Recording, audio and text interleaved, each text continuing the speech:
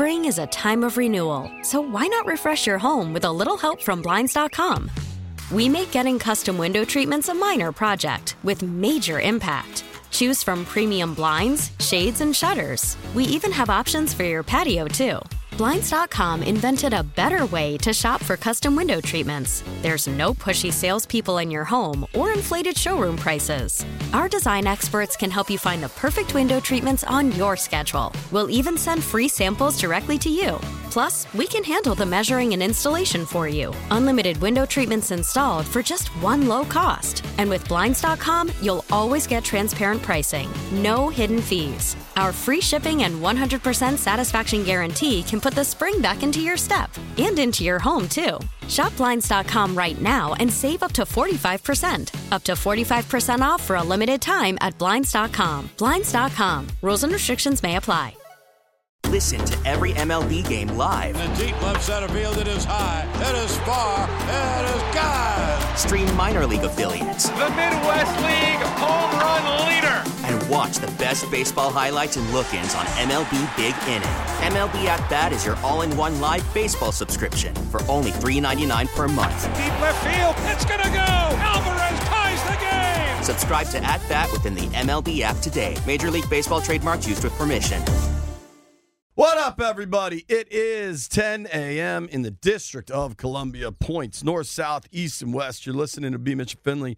We talk about football, and damn, what a day of football yesterday was. Good morning, Brian. What up, brother? I'm good. How you doing? I'm good, man. I was at that Ravens game. You know, I think you got to start where this thing belongs. Mm-hmm.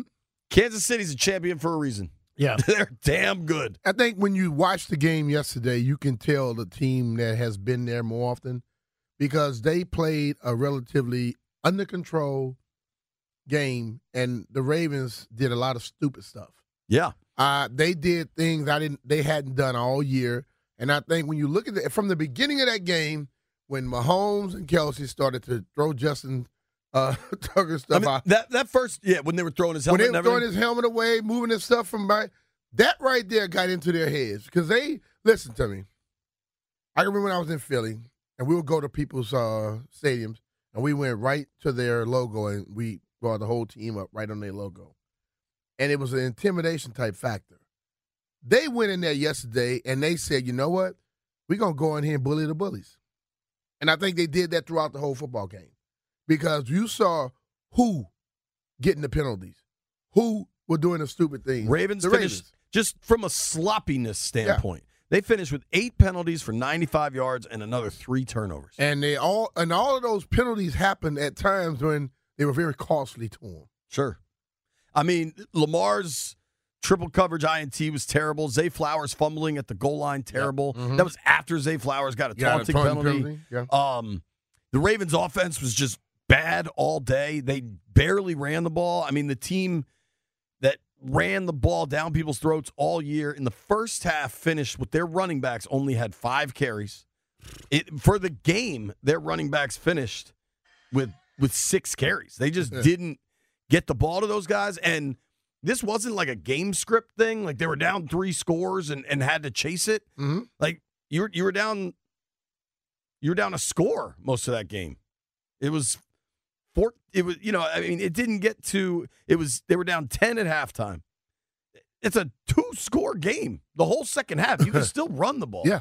They were totally discombobulated. I think you got to credit the Chiefs a lot for it. Yeah. They didn't have success in the run game, and I think they just got away from it. Yeah, I think you look at that game right there, and I'm watching the Chiefs' offensive line.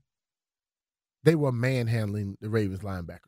Sure. I think I did not expect that at all. And once you saw it, you saw the linemen getting a little chippy.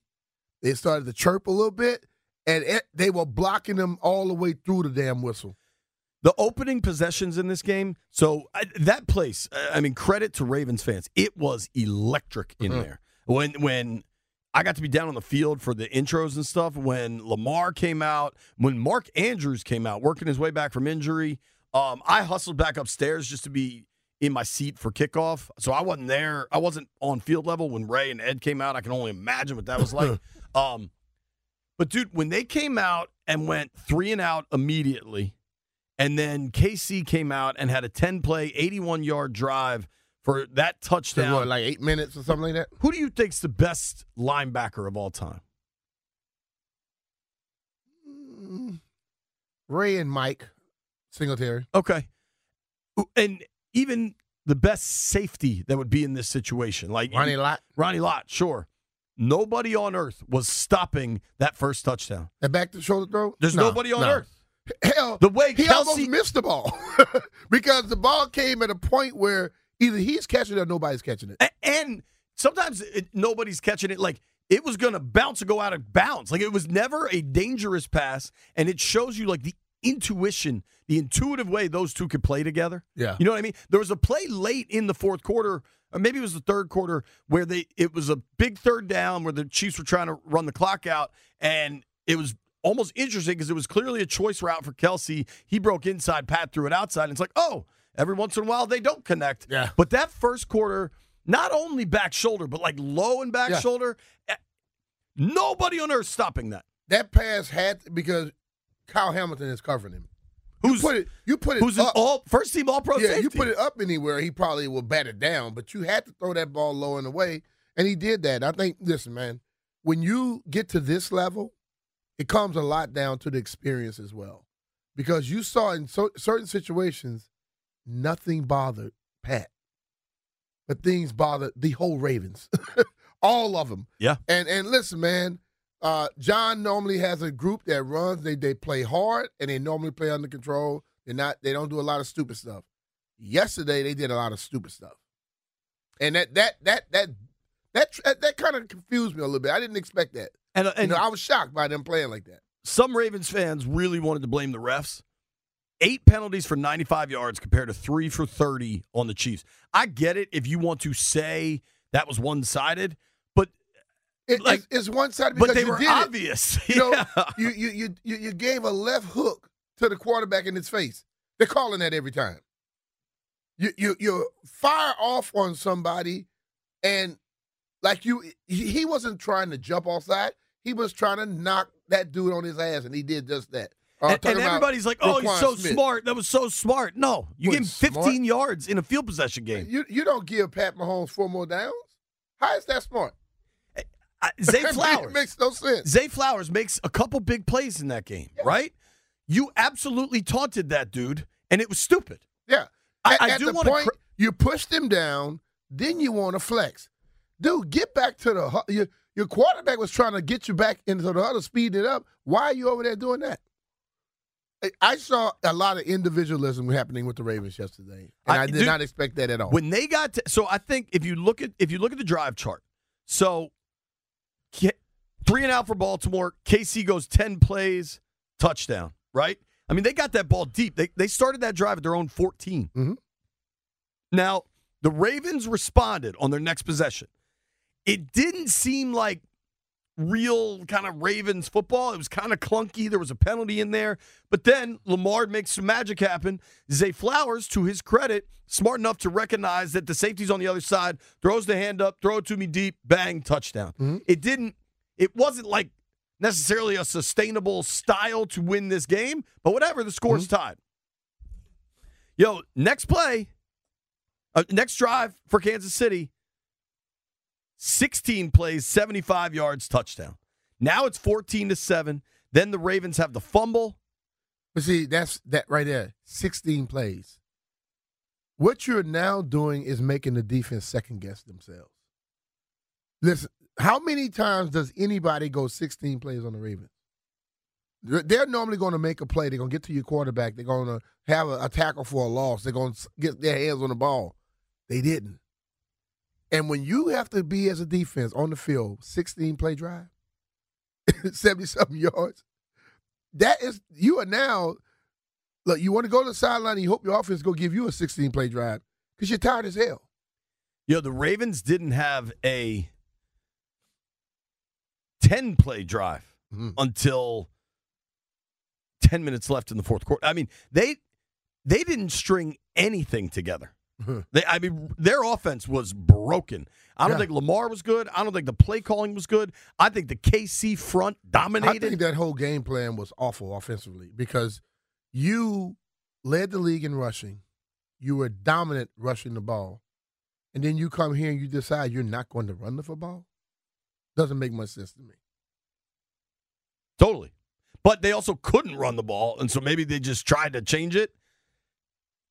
But whatever happened, at halftime, this stat was so astounding to me. Lamar had 12 pass attempts, and their running backs had touched the ball 5 times. Now, that's not all of their carries because Lamar scrambles and had some carries. They ran a jet with Zay Flowers. Like they tried some other stuff on the ground, but like they call it the Gus bus. You need, and I really think the Chiefs D line and their linebackers I thought were really good in that Jones, game.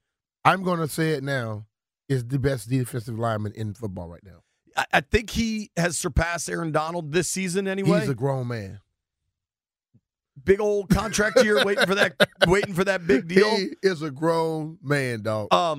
I thought Kyle Hamilton played well. Roquan Smith was everywhere, but that Ravens defense that is so celebrated they really got pushed around early on in this thing, and maybe they weren't expecting something Kansas City did, but Pat Mahomes. Lamar is the MVP undoubtedly, right? But I've said this before.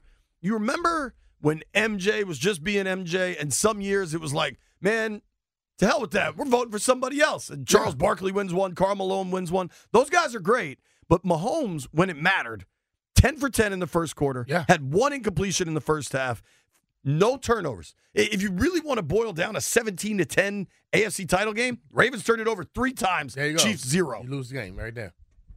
But Mahomes is the dude. Mahomes, listen, bro, I know I've seen people talk, like when he was coming out of college, he was the 10th pick in the draft. Why? Because many people say he was so unconventional. He didn't do anything on schedule and this, that, and the other. Let me tell you one thing. When you find somebody special, let them do what they do. He doesn't throw it the same way. He could throw it every angle, but he always seems to have the ball somewhere where his players can catch it. And you have to give him his credit because yesterday, the dude took some hits. The one thing, I thought his legs were messed up. You saw that one play. It looked like and when he Johnny still almost came out of it. It looked like the Karate Kid, the original joint, when he tried to take out his leg, it bent in. And he not only got he up. He almost came out of that play. It was unbelievable. Because when he spent around, his knee never touched the ground, and he still almost came out of it. So listen, man, at these moments, you cannot make mistakes. It's remarkable, too, that the whole second half, every drive, it seemed like every player for Baltimore was trying to score 10 points on one snap.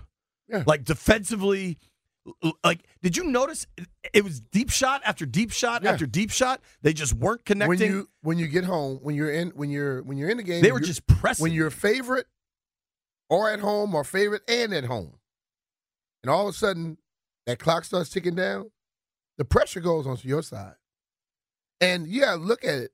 Kansas City were the road team, wasn't favorite, but they have guys who have all that experience.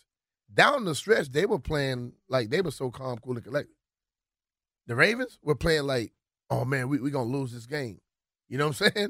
And you can see it in their play. So, listen, man, experience is vital. But Harbaugh has that experience. I mean, they've had a Super Bowl run. Yeah, I understand they had a Super Bowl run, but this team has been 4 and 5 years. Sure. This team has the people that out there putting the trigger. This current batch of Ravens don't have that experience. That's what I'm saying. Yeah. I'm talking about the players on the field, and it seemed to me that the coaches didn't act like they had the damn experience because they didn't get them under control. You watched the game, and you could see their team was not under control at all. Totally.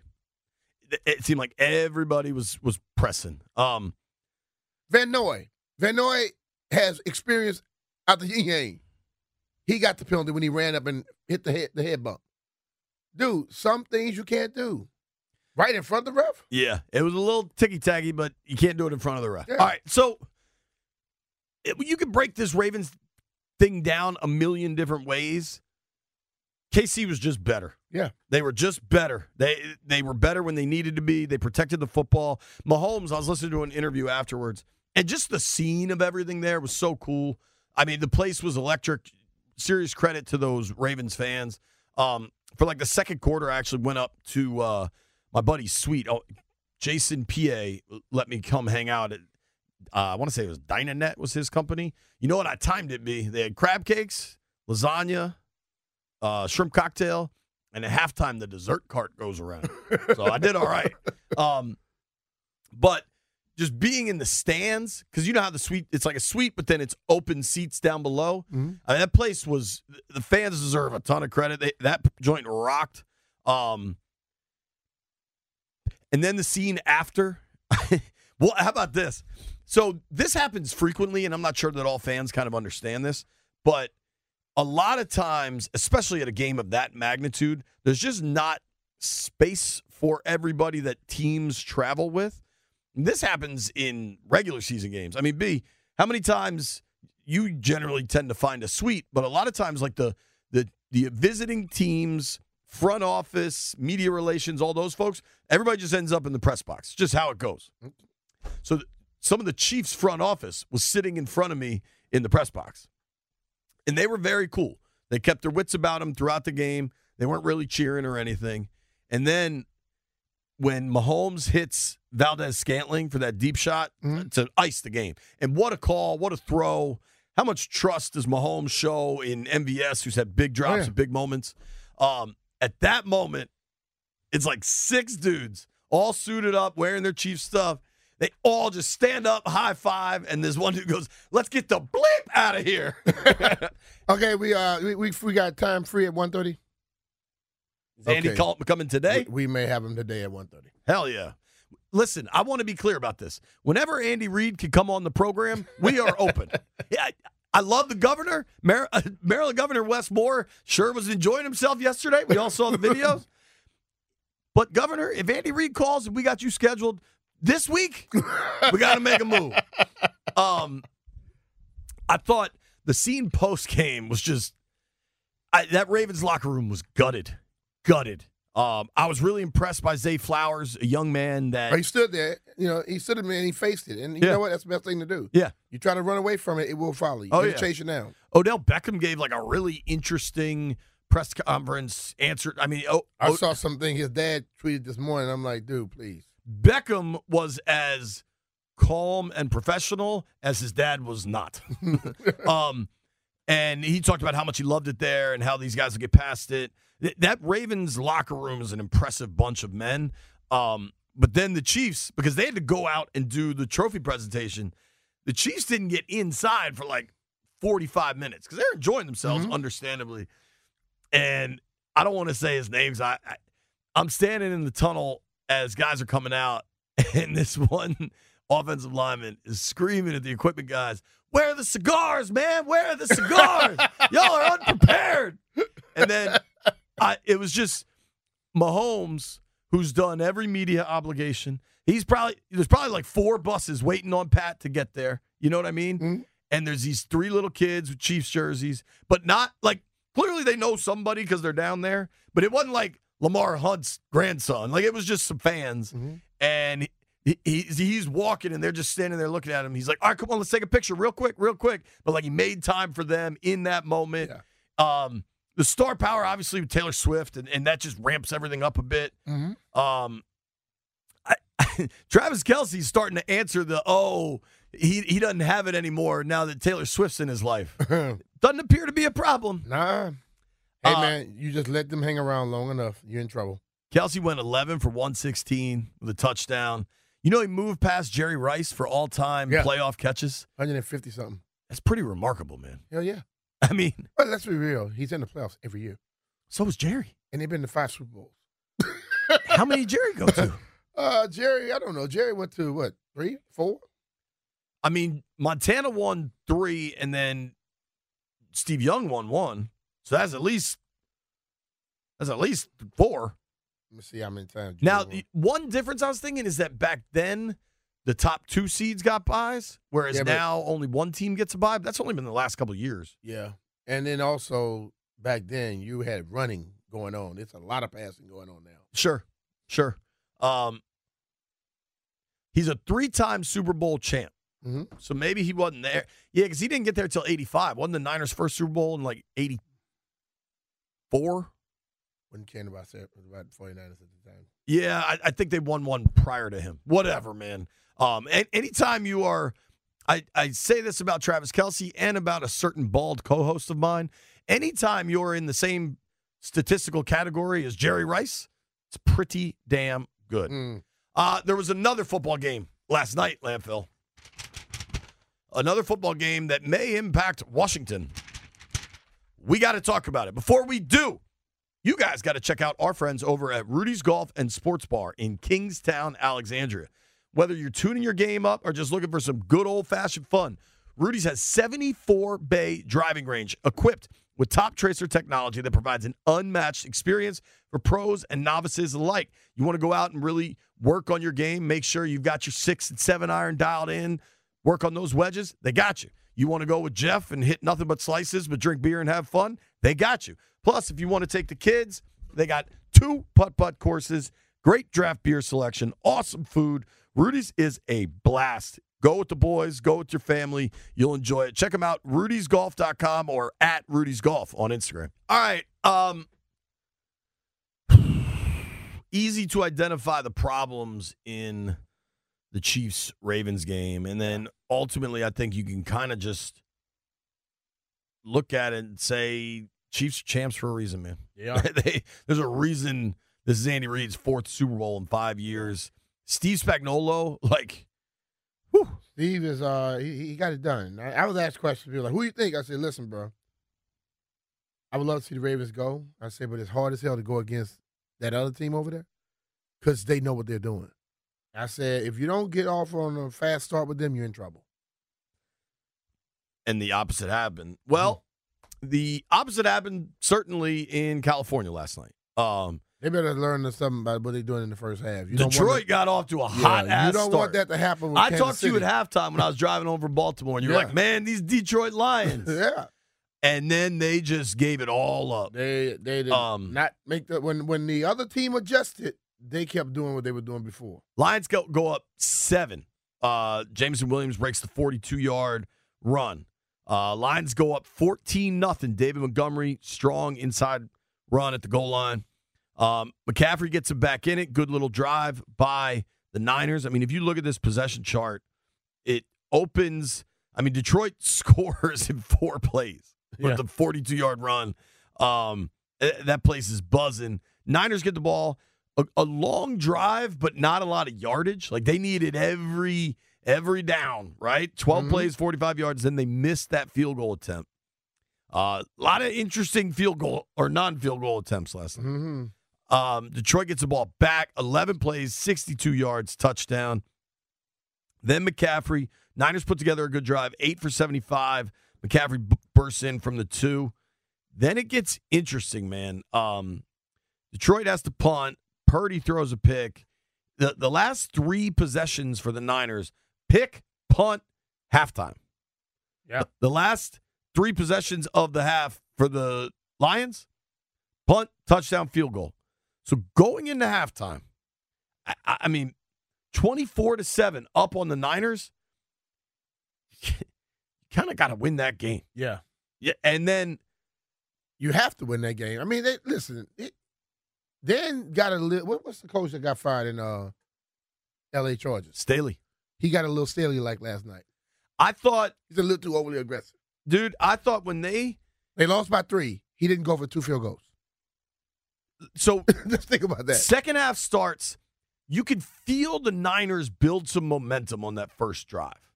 They go 9 plays, 50 yards. Now, they did get stopped. They had to kick a field goal, right? But all of a sudden, you feel that momentum going because they kind of – McCaffrey started going. They kicked the field goal. Campbell gets the ball back. At this point, now you're up 14. Yeah. All right. They go 8 plays, 42 yards. They're at the Niners 28, and he goes for it on a 4th and 3, I believe. I don't love that, but I don't hate it because you're still up 2 touchdowns. I understand the mindset. This is how we've gotten here. Like, all right, Like I can comprehend. I can comprehend it if you win the game. But dude, what I can't comprehend is the one that stands out to me particularly egregious is it's the fourth quarter and you've given up back-to-back touchdowns. Like all of a sudden you are reeling. You've had a fumble, you've had to punt. They have scored on 4 straight possessions and you're at the 30 and you go for it again. You're now down 3. You kick there, you tie the score. Mm-hmm. You would tie the score midway through the fourth quarter when you've been doing nothing but hemorrhaging points. Yeah. I get aggression. I get that you don't want to change your style midstream. I understand all that. But you're now trailing. True. You're now trailing in a game you had a 17-point lead in. Unless he felt, I don't know what he felt, but I guess sometimes coaches think, oh, man, we got to win it now. Then again, you look at the 49ers. 49ers made adjustments offensively and defensively in that second half. Sure. They were down 27-7, I think it was. But they scored 27 points in the second half. 24-7. They were 24-7. And in the second half, the 49ers outscored them 27-7. Yeah. Clearly, Detroit had some drops I thought were tough. Sometimes things just start going the other way. Like that Ayuk play, like the deep shot. Hard to account for that, right? Yeah. Sometimes that's just the universe, man. The ball smacked them in the face. Obviously, defensive back. The Jahmyr Gibbs fumble was huge. Inopportune time for that, to say the least. Goff missed some stuff. But when the momentum totally shifts there and you're trailing, and dude, for the people that are like, oh, maybe he didn't trust his kicker from 47? If you don't trust your kicker from 47, you shouldn't be in the NFC title game with that kicker. There you go. It's not 57. It wasn't pouring rain or windy. By all accounts, the weather was okay. Yeah, a lot of people get a little bit too overly aggressive at these moments, and sometimes it comes back to bite you.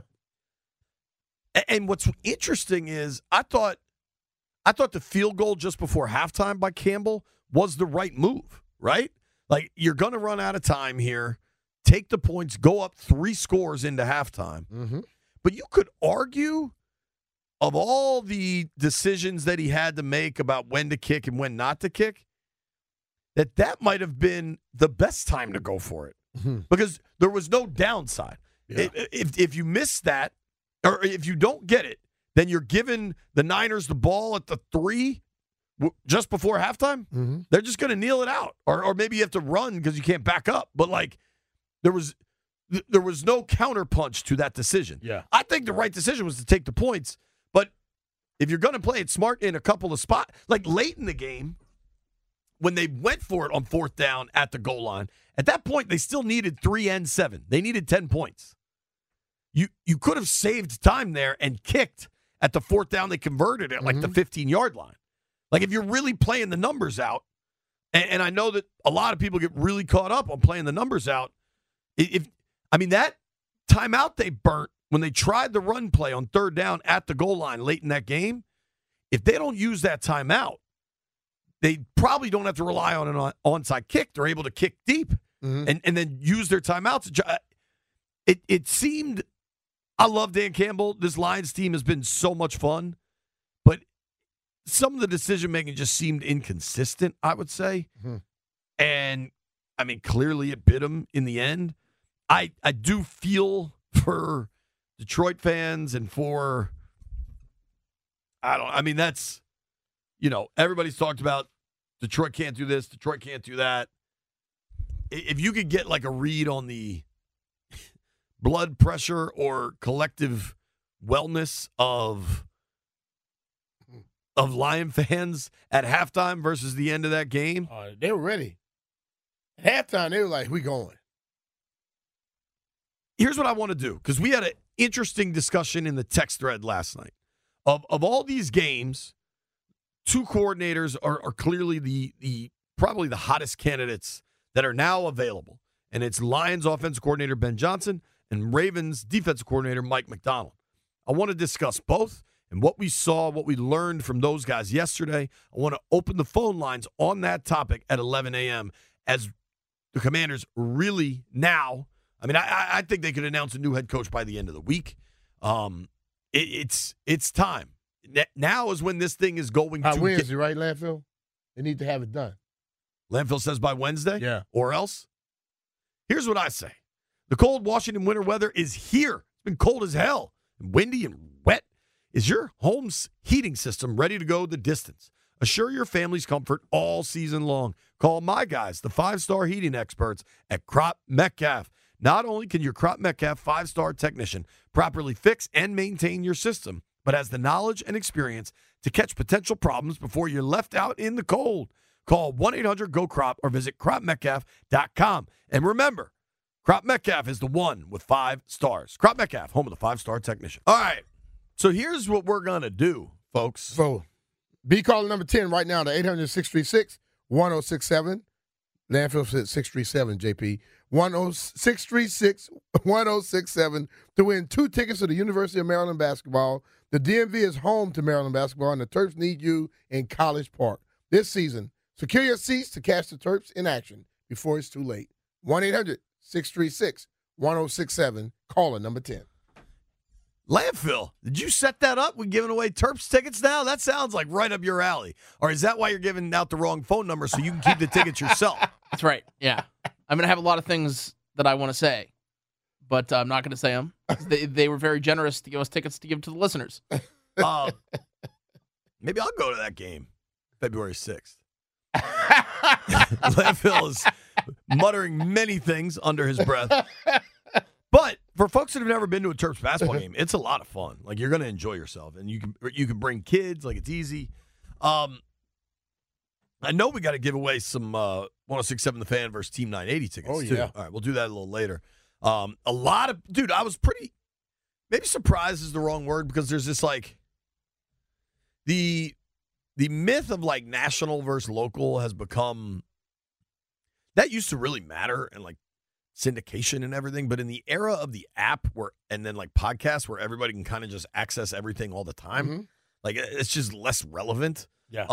Like audience size is what matters, right? Like you know that Jim Rome has a massive audience, right? Yeah. Like that's actually national. There are other shows that are on, they're available from coast to coast, but it doesn't really make them matter, right?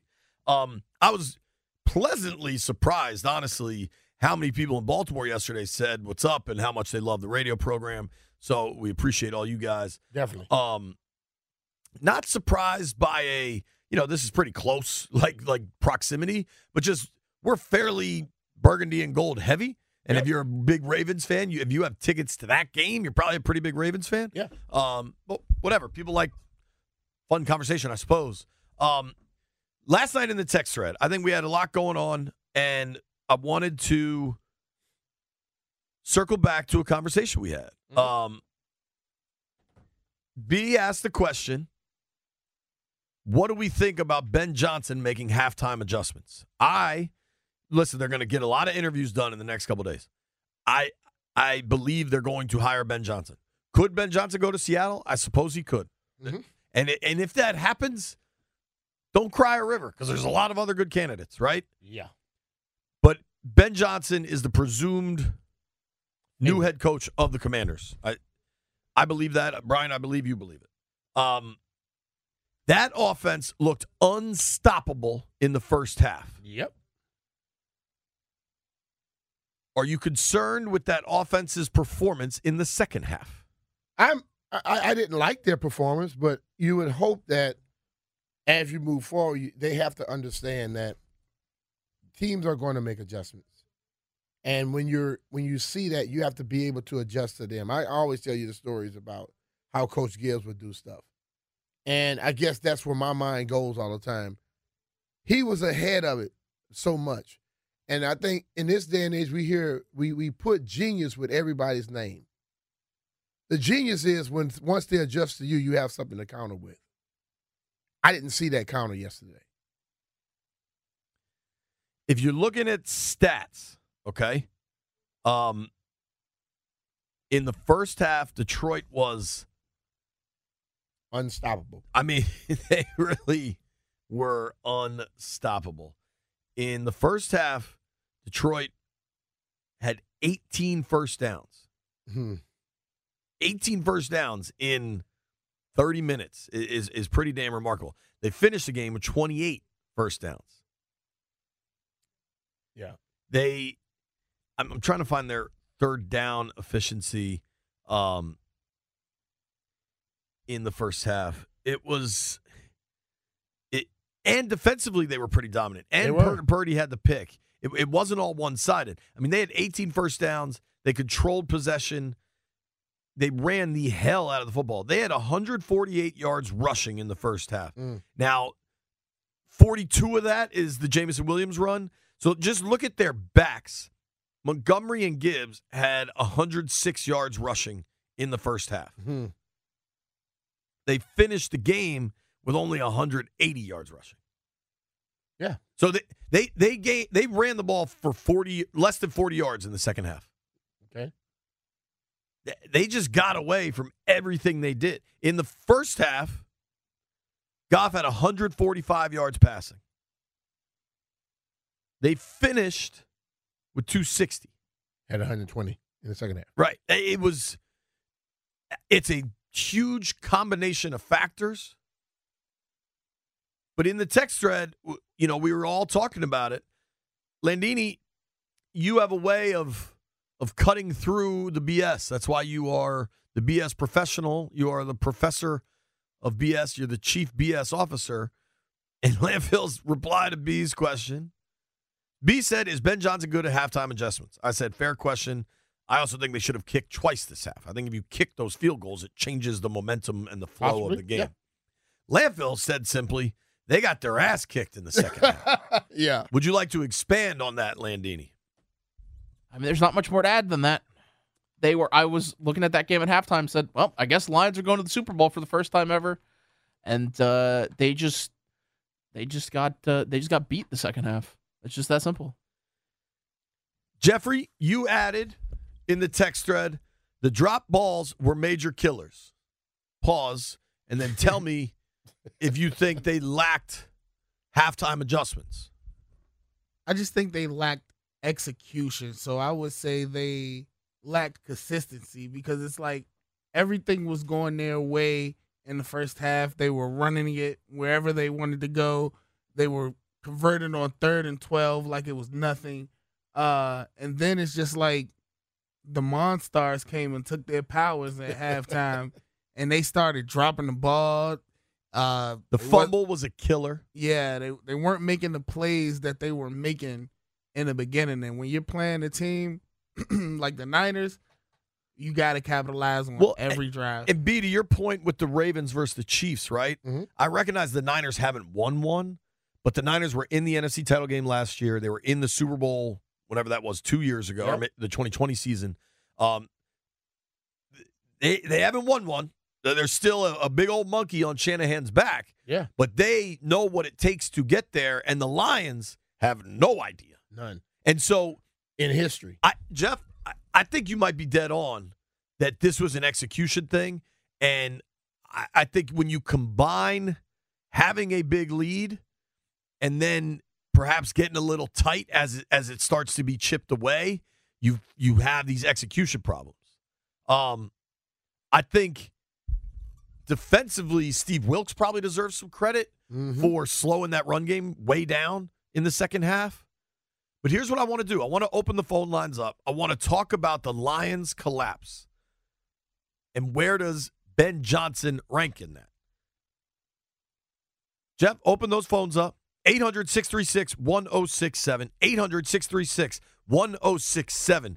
Dare I say it, Lions' second half collapse, blame pie.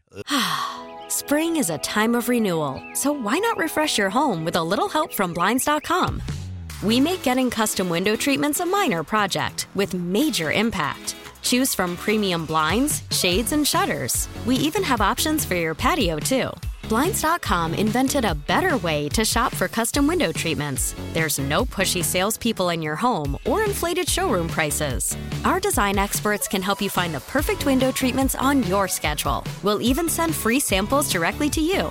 Plus, we can handle the measuring and installation for you. Unlimited window treatments installed for just one low cost. And with Blinds.com, you'll always get transparent pricing. No hidden fees. Our free shipping and 100% satisfaction guarantee can put the spring back into your step and into your home, too. Shop Blinds.com right now and save up to 45%. Up to 45% off for a limited time at Blinds.com. Blinds.com. Rules and restrictions may apply.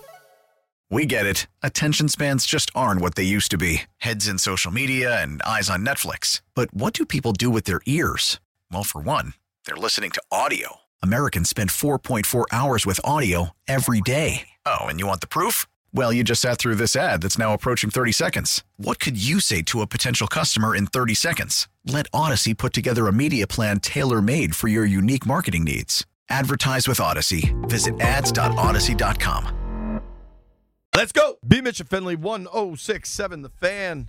Make sure Friday night, 106.7 The Fan versus Team 980 live. Friday night, February 2nd, 8 p.m. at the Bethesda Theater. Get tickets today at BethesdaTheater.com. It's going to be a fun night. Are we announcing CK's email now? Mm-hmm. Yo, huge guest. Huge guest has been added. John Allen, Washington Commanders, defensive tackle, Pro Bowler, captain. John Allen's going to be joining us on stage. If Funny Danny's hesitant to make fun of you, because you and he have a very good relationship, I bet he's not going to make fun of John Allen. He should. Exciting stuff right now. Joe Theismann on the line, calling in. Joe T, what's going on, man? Joe? How are you? Hi, guys. How are you? Just sitting here listening to you go over the games and talk about some things, and you pose interesting questions. Of course, Dan Campbell's the one taking the brunt. That's the way it is with a coach. It's either the coach or the quarterback. Right. They figure out some way to blame somebody. Well, and, it just a fascinating game yesterday because the Lions were so damn good in the first half. And then I think Campbell made some, I'll say, wrong decisions on late in that game when you're down a field goal and you can kick there and he doesn't. But we appreciate you listening, one. But what do you think went wrong for Detroit in the second half? And do we need to give more credit to the Niners maybe than we're doing? I think the second thing you said is so true. You need to, Brock Purdy's been struggling to get respect of any kind. They talk about, there's 3 number 1 picks in this, and then of course there's Mr. Irrelevant. We ought to stop talking about him as Mr. Irrelevant because right now he's very relevant. And I think he made some plays with his legs, which really nobody really looks at. But yeah. To me, Dan's fallen on the sword, yes, but you look at the catch Ayuk makes, you don't see that happen. You don't see somebody make that kind of catch. Sure. You don't see guys dropping balls. Remember, everybody talked about how bad the Kansas City Chiefs were and what kind of a bad football team. Well, the last 3 weeks, the difference in the Kansas City Chiefs of the last 3 weeks and the rest of the season was the fact that they held on to the football. That's it. Right. Travis dropped them before. Everybody was dropping the ball. Patrick had a heck of a year. Nobody hold on to the football. Now all of a sudden you get a 4th down play, you drop the ball. You get an obvious a chance to get in scoring position, you drop the ball. Then you put the ball on the ground. Fumbles happen. But the drop balls are the ones that killed it. I think of when people come out and say, well, this is how we got here, this is our personality. I think back to the Super Bowl between the Atlanta Falcons and the New England Patriots. Sure, 28-3. And I listened to Kyle Shanahan after that and said, this is how we got here, and we were going to do what we did. And I don't agree with that. I think every game is different. You develop a personality. That's exactly what Dan did. He develops a personality for his football team. But when you're in that situation, in that kind of a game, points are invaluable. They are invaluable. It's not the sexiest decision. It's not one that gets everybody going, woo, wow, look at that. They did it again. It's smart football. And points are always important. And so to me, I think back to that Atlanta-New England game, and I think, if you just knelt down, if you just took the time, if you didn't call passes, things might have been different. Of course, hindsight's 20/20. Sure. But I thought they were great games. But no, you can't talk enough about that catch that Ayuk makes. No. I'm telling you. That changed the whole game. That changed Only penalty. Joe, I mean, Baltimore did everything they could to try and give it away, and they did. Right. I mean, Three turnovers. Three turnovers are going to bury you. The Gibbs has the fumble in the second half for Detroit. It's, the Chiefs obviously have championship pedigree. I mean, they're defending champs.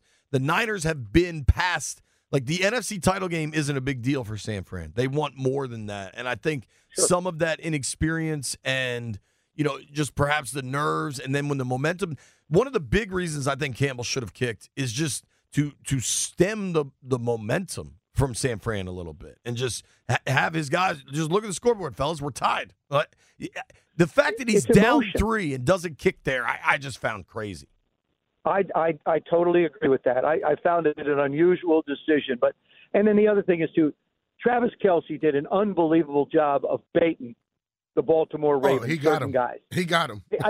And that's what you get. I mean, you sort of had to know it was coming from Travis.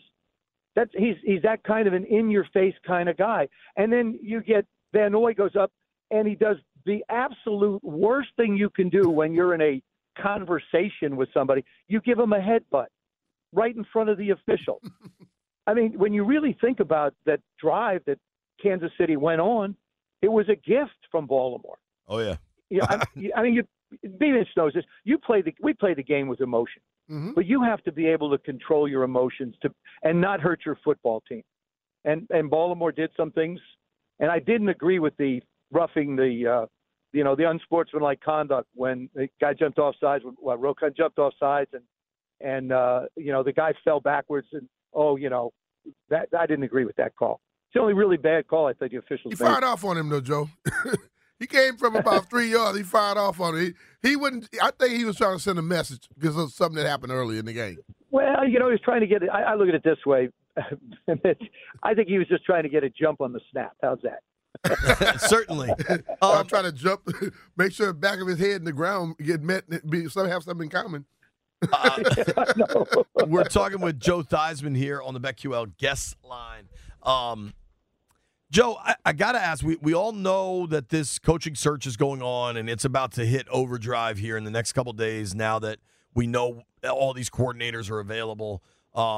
Everybody you talk to, including us, it sure looks like Ben Johnson is in the driver's seat, Lions offensive coordinator. What have you thought watching him, both as somebody that just knows football, but especially, through the quarterback lens? I like his creativity.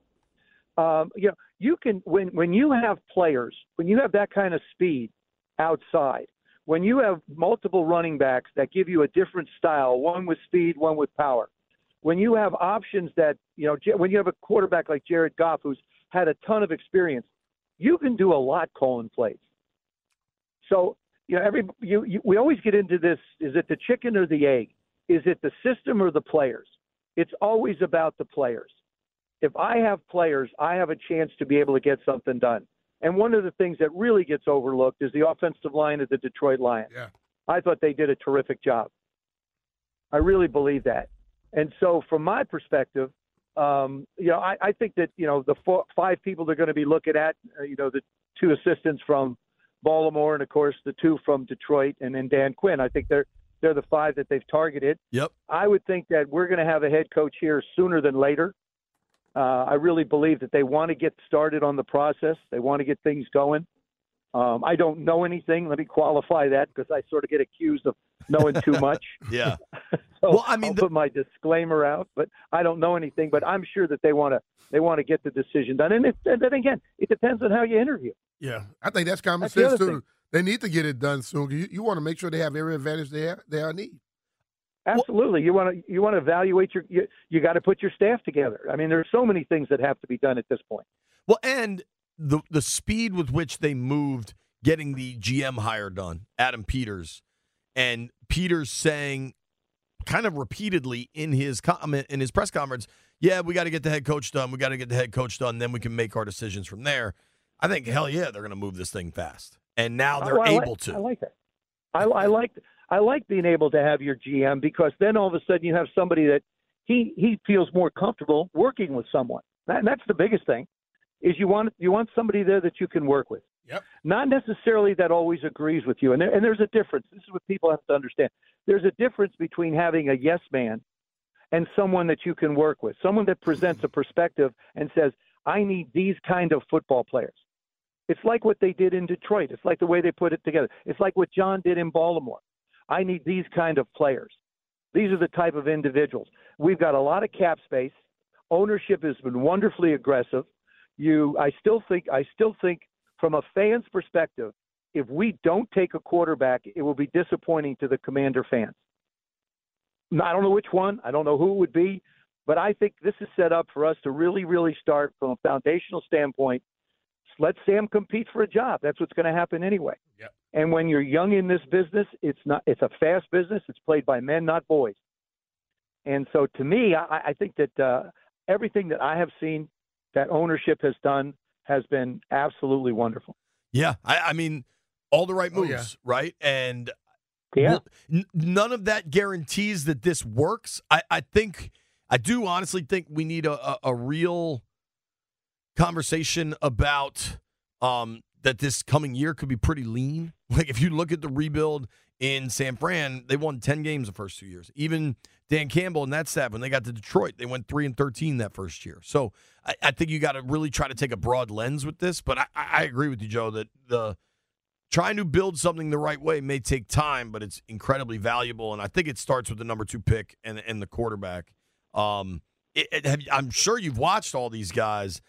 Not saying that you know who they're going to pick, but what do you think of Caleb, Jaden Daniels, Drake May? Kind of the top of the chart here. They all bring a little bit something different to the table. Jaden, yes, he runs around a lot, but you know what Spags did yesterday to Lamar was he forced Lamar to beat them from the pocket. He put people at the line of scrimmage. He brought pressure. He said, we're not going to let you run, Lamar. We're going to make you throw the football. We're going to make you, and we'll go man-to-man. And if you beat our man-to-man coverage, then, you win. And that's what Spags did. And Jalen is a guy that everybody says, well, he runs around like Lamar. Lamar's an exceptional individual, exceptional athlete. Mm-hmm. And you wanted to force him to throw the football. And I think as far as May goes, he's more of a standard pocket passer. I mean, is he Desmond Ridder? Is he Zach Wilson? He's a tall guy, that kind of a quarterback. And Caleb or Caleb, however it's pronounced out there with Williams, very athletic. I've watched him play against Notre Dame on a number of occasions. Sure. We've watched him be unbelievable. Threw for 120 touchdown passes in the course of his career. A little bit raw, a little bit undisciplined. But all of them are very talented, and all of them are going to take time to develop. Sure. Yep. I think, for me, one thing that stands out, and B, I'm curious you on this, Jaden Daniels continued to improve year after year until he finally put together a masterpiece this past year. I don't know that Drake May really improved. And I think there's a lot of situations going on in Los Angeles and USC and all of it. Mm-hmm. I think that defense was so bad. I think you could almost argue that Caleb Williams had that all-world year last year, and this year's almost took a step back. That improvement matters to me. Yeah, it matters, but I think all of them, they're going to have to improve at this level. Sure. What they did in college is going to be thrown out the window once they get here, and if they can keep growing here, that'll make the difference. What I look at when I look at young guys is, number one, what's your interception to touchdown? What's your touchdown-interception ratio? Mm-hmm. Are you smart with the football in your hand, okay? Not how many yards can you run for. Are you smart? Can you win? Are you a winner? You want somebody who's used to winning. You don't want somebody who's been on a 6-6 or 7-16. Uh-huh. You want somebody who can win. And then what is your mental aptitude? Are you capable and able of comprehending and then taking it to the field, the things that you need to run an offense? It's funny. You look at Matt LaFleur up in Green Bay, Kyle Shanahan. Look at how close they get to the clock running out. There is a ton of verbiage. I mean, these things are there's a ton of it that you have to spit out of your mouth to be able to relay it to the team. And so the intellectual part of it is important. And I don't, all these guys have been quarterbacks, and part of that has to do with, you wind up being a leader on your football team. But now you're going to step into an entirely different role with a bunch of men who will challenge you. Totally. And every move you make, every throw you make, the way you carry yourself when things go bad, they're all evaluated. Yeah, it's gonna get fascinating. Now that we know the Super Bowl matchup, Joe, what do you think happens? Niners Chiefs, we saw it just a couple years ago. Yep, and the Chiefs managed. The Chiefs managed to get it done, and Kyle, I think, is one of the best play. You got two of the best play callers, probably 1 and 2 in the league when it comes to calling plays. Andy and Kyle, both interesting as far as personnel goes. I think obviously this is sort of like Mr. Obvious. They better deal with Kelsey. Exactly. Somehow, some way, shape, or form they're going to have. But I think San Francisco has the linebackers to be able to do that if that's how they choose to go. Patrick is going to make Patrick's, he's the most fun to watch. He's the best quarterback in football. And Brock is just taking one more step and just continuing to do the things that he needs to do to get better. I will say this. I don't believe that the Kansas City Chiefs, other than Patrick Mahomes throwing to Travis Kelce, I don't believe they would be in the Super Bowl had it not been for Chris Jones.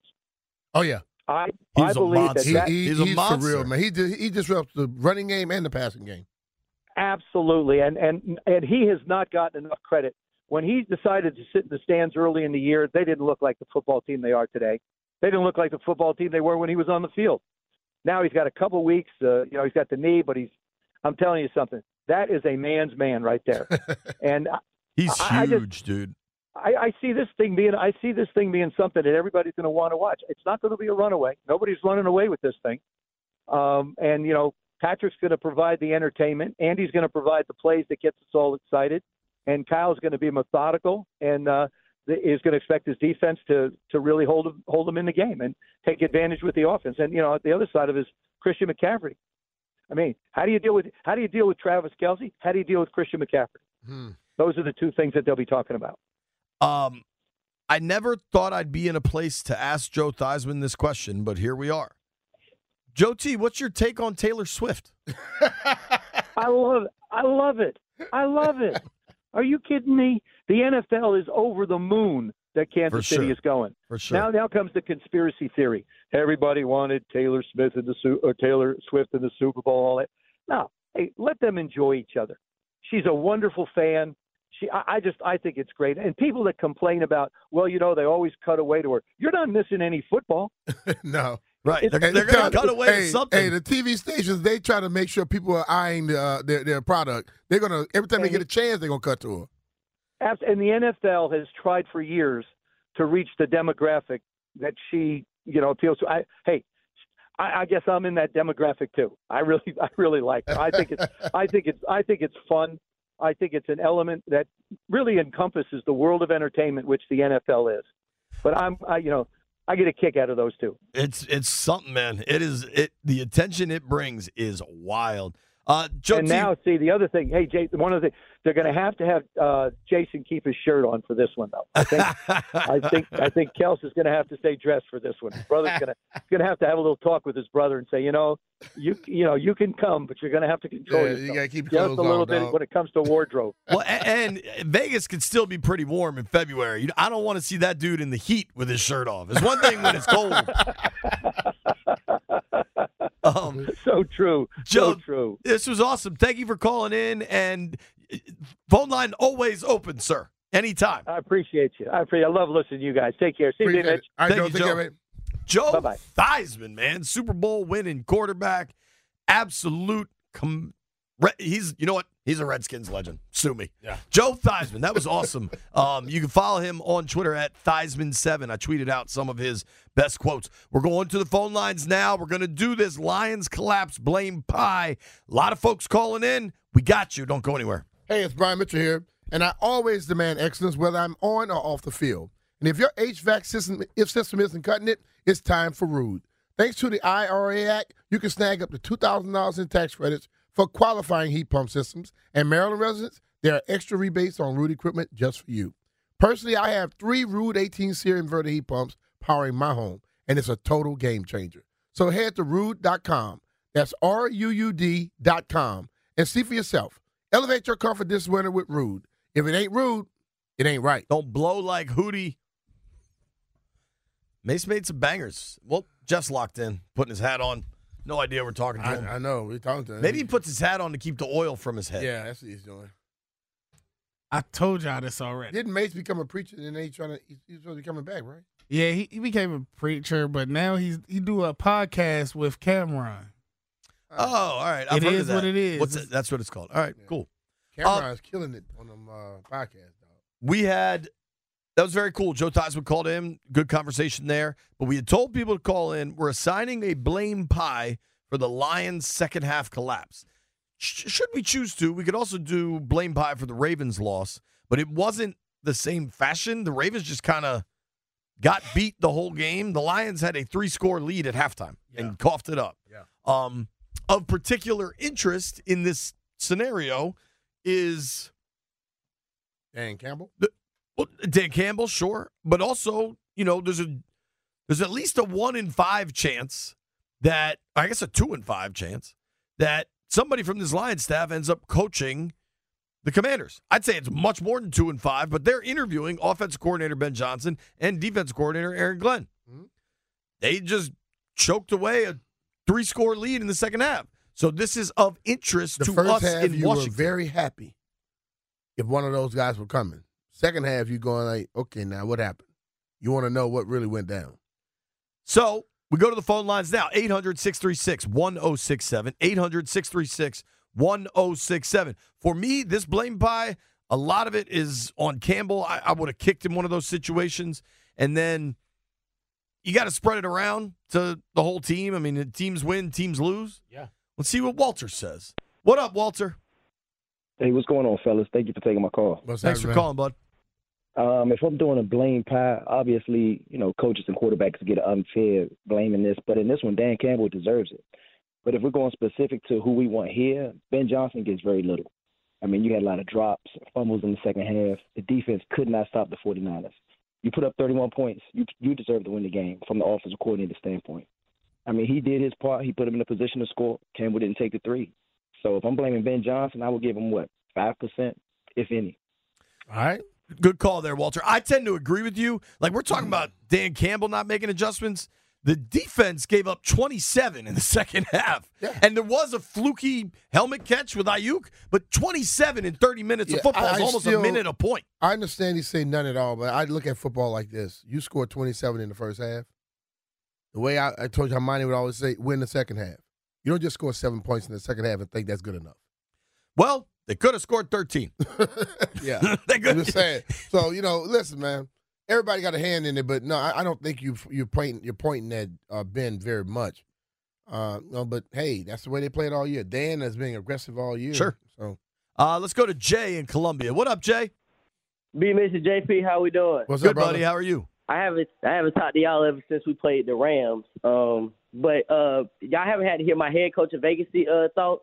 I'm not big on Ben Johnson, and I'm going to break it down to you why I'm not big on him. This is not the only time that Ben Johnson does a first-half masterclass, and then after that he comes out flat. Week 4 against Green Bay, the score was 27-3, y'all. Guess how many points he finished with? 34. He only scored 7 in the second half. Carolina, it was 28-10 at halftime. Guess how many points he finished with? I mean, he finished with 42, only scored 14. What's another game? It was 13-3 when they played the Atlanta Falcons. And guess how many points he finished the game with? 20. These teams, to me, don't have the offensive power like that. Imagine if you were to play a team. Like, you see what happened with San Fran. My point is this. I get that Ben Johnson does not catch the balls. I get that Ben Johnson is not the guy that turned over the balls. But here's my thing with this. The Detroit Lions defense, to me, don't scare me like that. They stopped the run pretty good, but you can throw on them. My point is this. I don't want a head coach that plays one-half football. We don't need that in D.C. We don't. The last, in my opinion, offensive coordinator we had like that, and I bring up a game when we played the Philadelphia Eagles on Monday Night Football, even when we played the Houston Texans after we played the Philadelphia Eagles, with Scott Turner. Remember how we came out against the Texans and we scored all this? And then we didn't score nothing in the second half. I don't want no coach that get complacent and think it's okay and that we can just relax and chill and put the game on another side of the ball. That Detroit Lions, the reason, let me tell you, BMitch JP, why Detroit's defense gave up so much in the second half. Because they were constantly on the field, bro. Ben Johnson, to me, he gets complacent. He had times where he could have got them. And don't get me wrong, Dan Campbell should have kicked the three. Yes, I totally agree. Yes, I totally agree with that. And like I said, Ben Johnson can't do everything. He can't. But my point is this: it's been points in the season, games prior to this, even against the Tampa Bay Buccaneers. It's just like you don't know when he's gonna scheme up good stuff the first half or the second half. I don't want to have coach. I don't want that. I want a coach. And Bobby Slowick to me, with a rookie quarterback and what he did with C.J. Stroud, I'd take him over Ben Johnson all day. Yes, I would. Yes, I would take him over him all day. All right, Jay. Thank you, buddy. Jay, impassioned. Yeah. He made some decent points for sure. Mm-hmm. I don't know. You got a team that's going to finish top 5 in damn near every important offensive statistic category, and a Lions team that hasn't gotten this far in the playoffs in over 30 years. Like, I think there's a lot to like with Ben Johnson. But if you want to highlight some specific situations, I get it. I don't look at yesterday as on him. He's part of a team that they all got to wear it.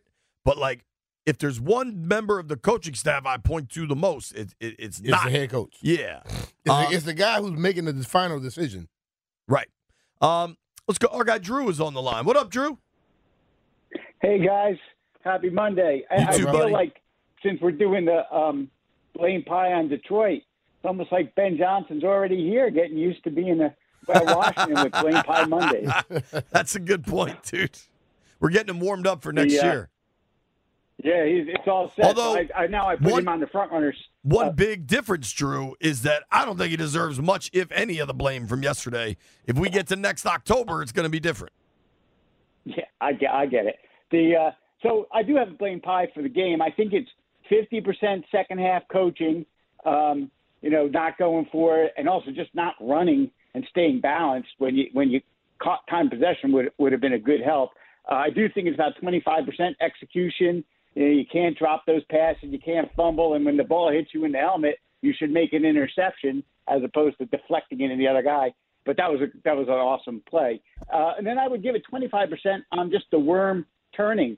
I mean, in the first half, they were behind the chains a lot. They had a lot of long third downs that kept drives along, and those balls weren't bouncing that way.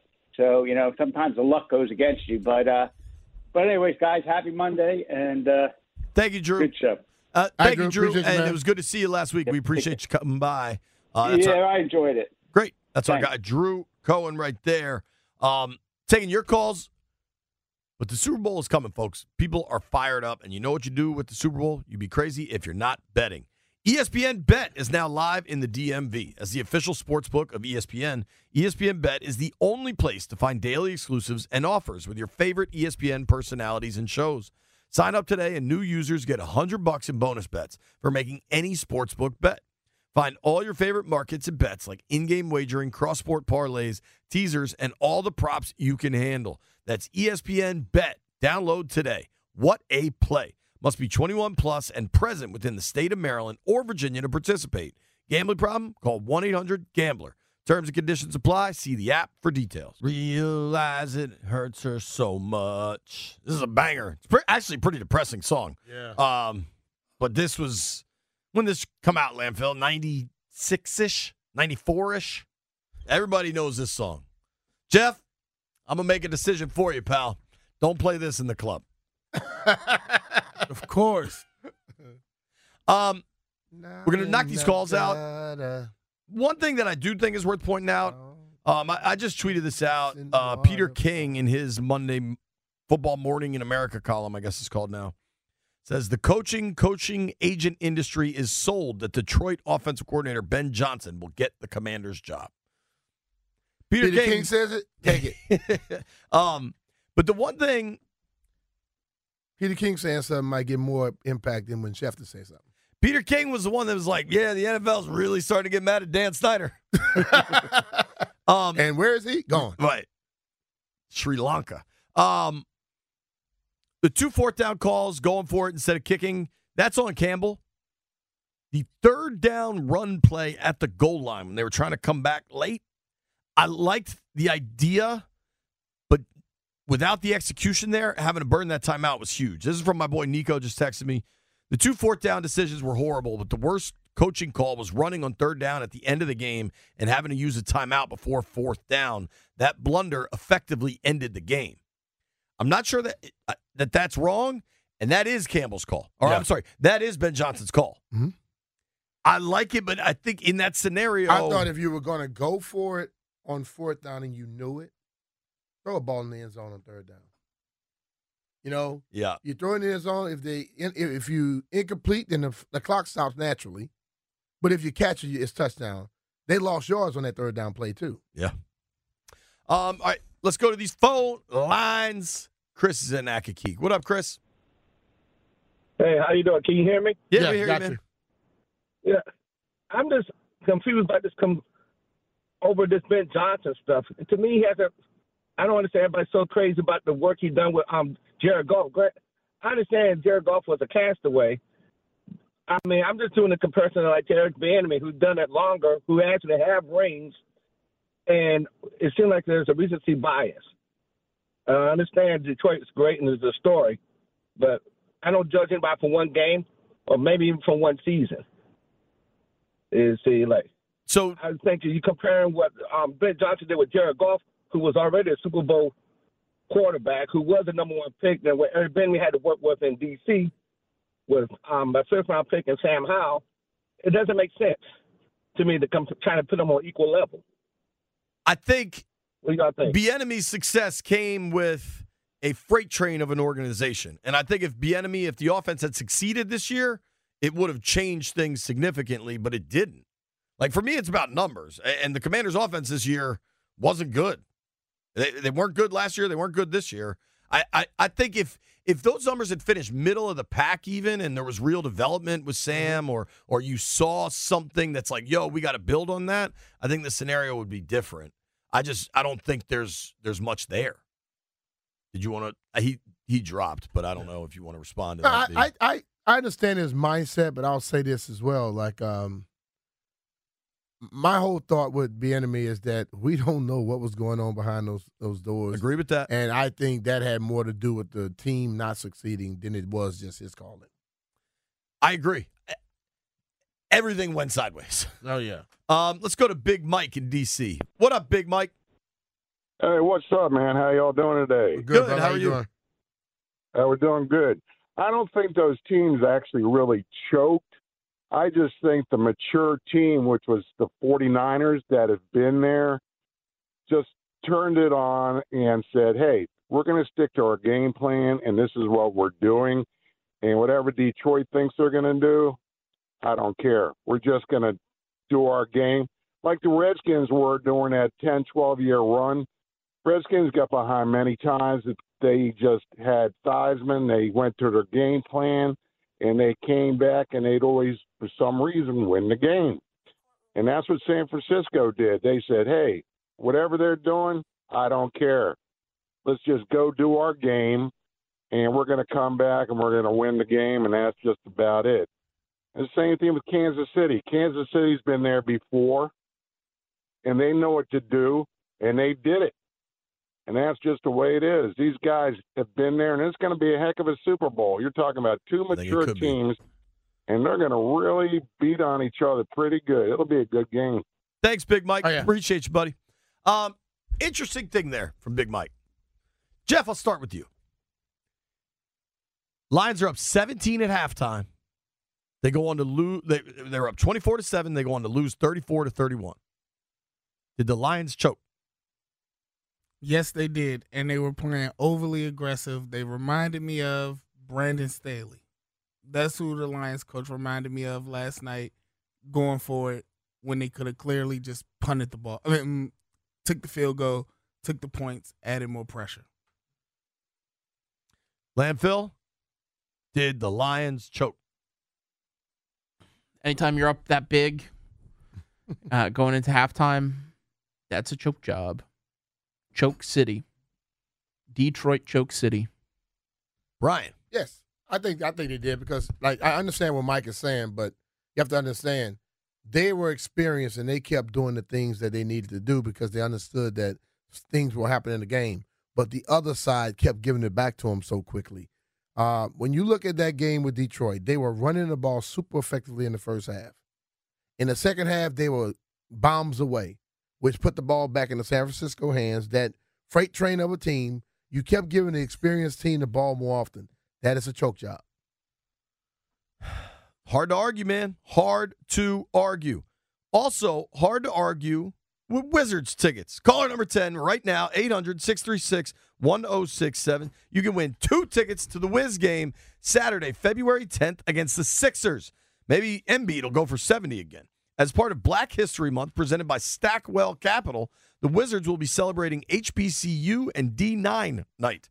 The first 10,000 fans in attendance will also receive a bobblehead of tennis star Francis Tiafoe, a Maryland native and the second in our inaugural DMV bobblehead series.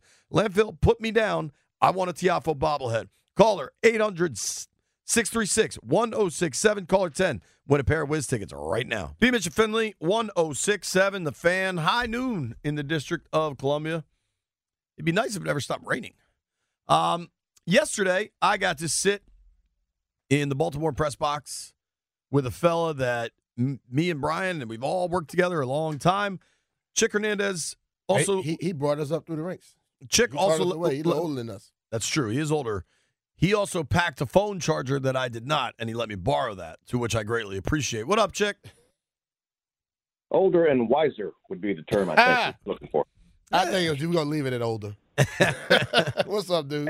Hey, I had the phone charger, so who's wiser? Well, when you're talking about JP, yes, it's wiser. yeah.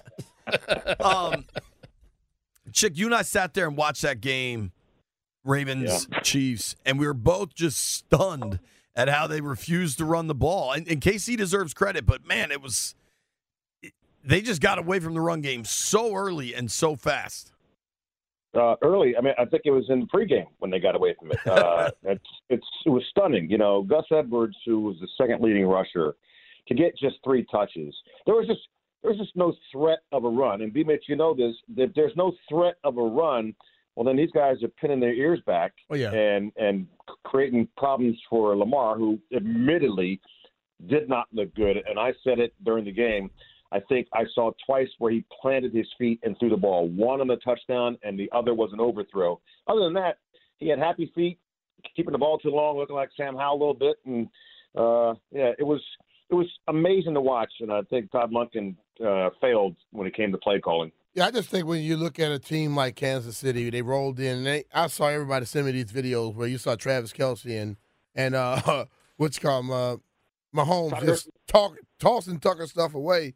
They went in there saying, you know what, you all are not used to this. This is what we do. This is like another game for them. They're in the AFC Championship game every damn year. And I think once the game started, you saw that. Yeah, I mean, look, I said it in my piece. Experience plays a part in when it comes to the National Football League. Yes, you'll get some outliers where guys just absolutely flat out are better. But this was, as you said, a clear case of these guys commit. Look, Patrick Mahomes, that's 6 straight playoff games without throwing an interception. Okay, that's ridiculous in this day and age. Yes, he takes care of the ball.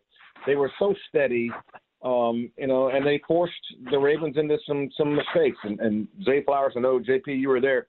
God bless him for talking after the game, but it's those rookie mistakes you can't make in big games that cost them. And if you're going to turn the ball over twice in the end zone, you're not going to win. And I think that's the thing about it. Like, and then Lamar pick was god awful. You saw that both those plays. You saw that happen, Chick, with the whole damn team.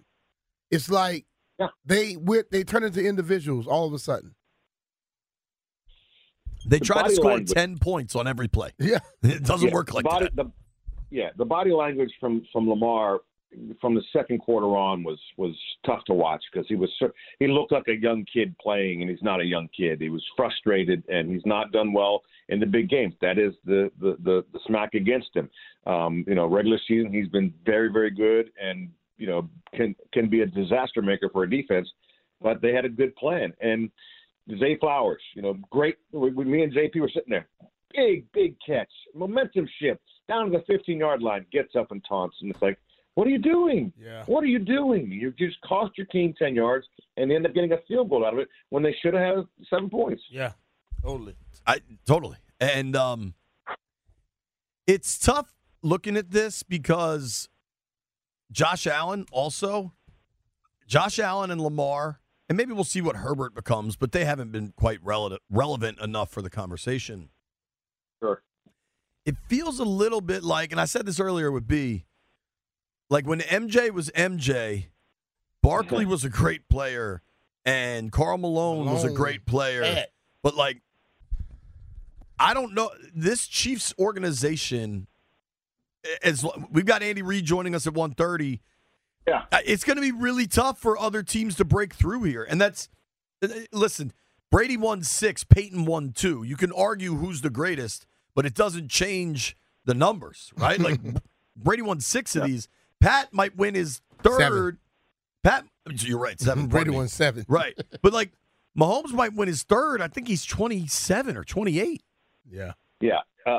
And when you have a guy, and, we watched it the first touchdown pass, it's indefensible. You can't defend that throw and catch to Kelsey, right? Nobody on the planet. It's impossible. I mean, he was on him like freaking glue, and it still got there. A turn, whipped around, boom, caught the ball. I mean, Kelsey, 11 targets, 11 catches.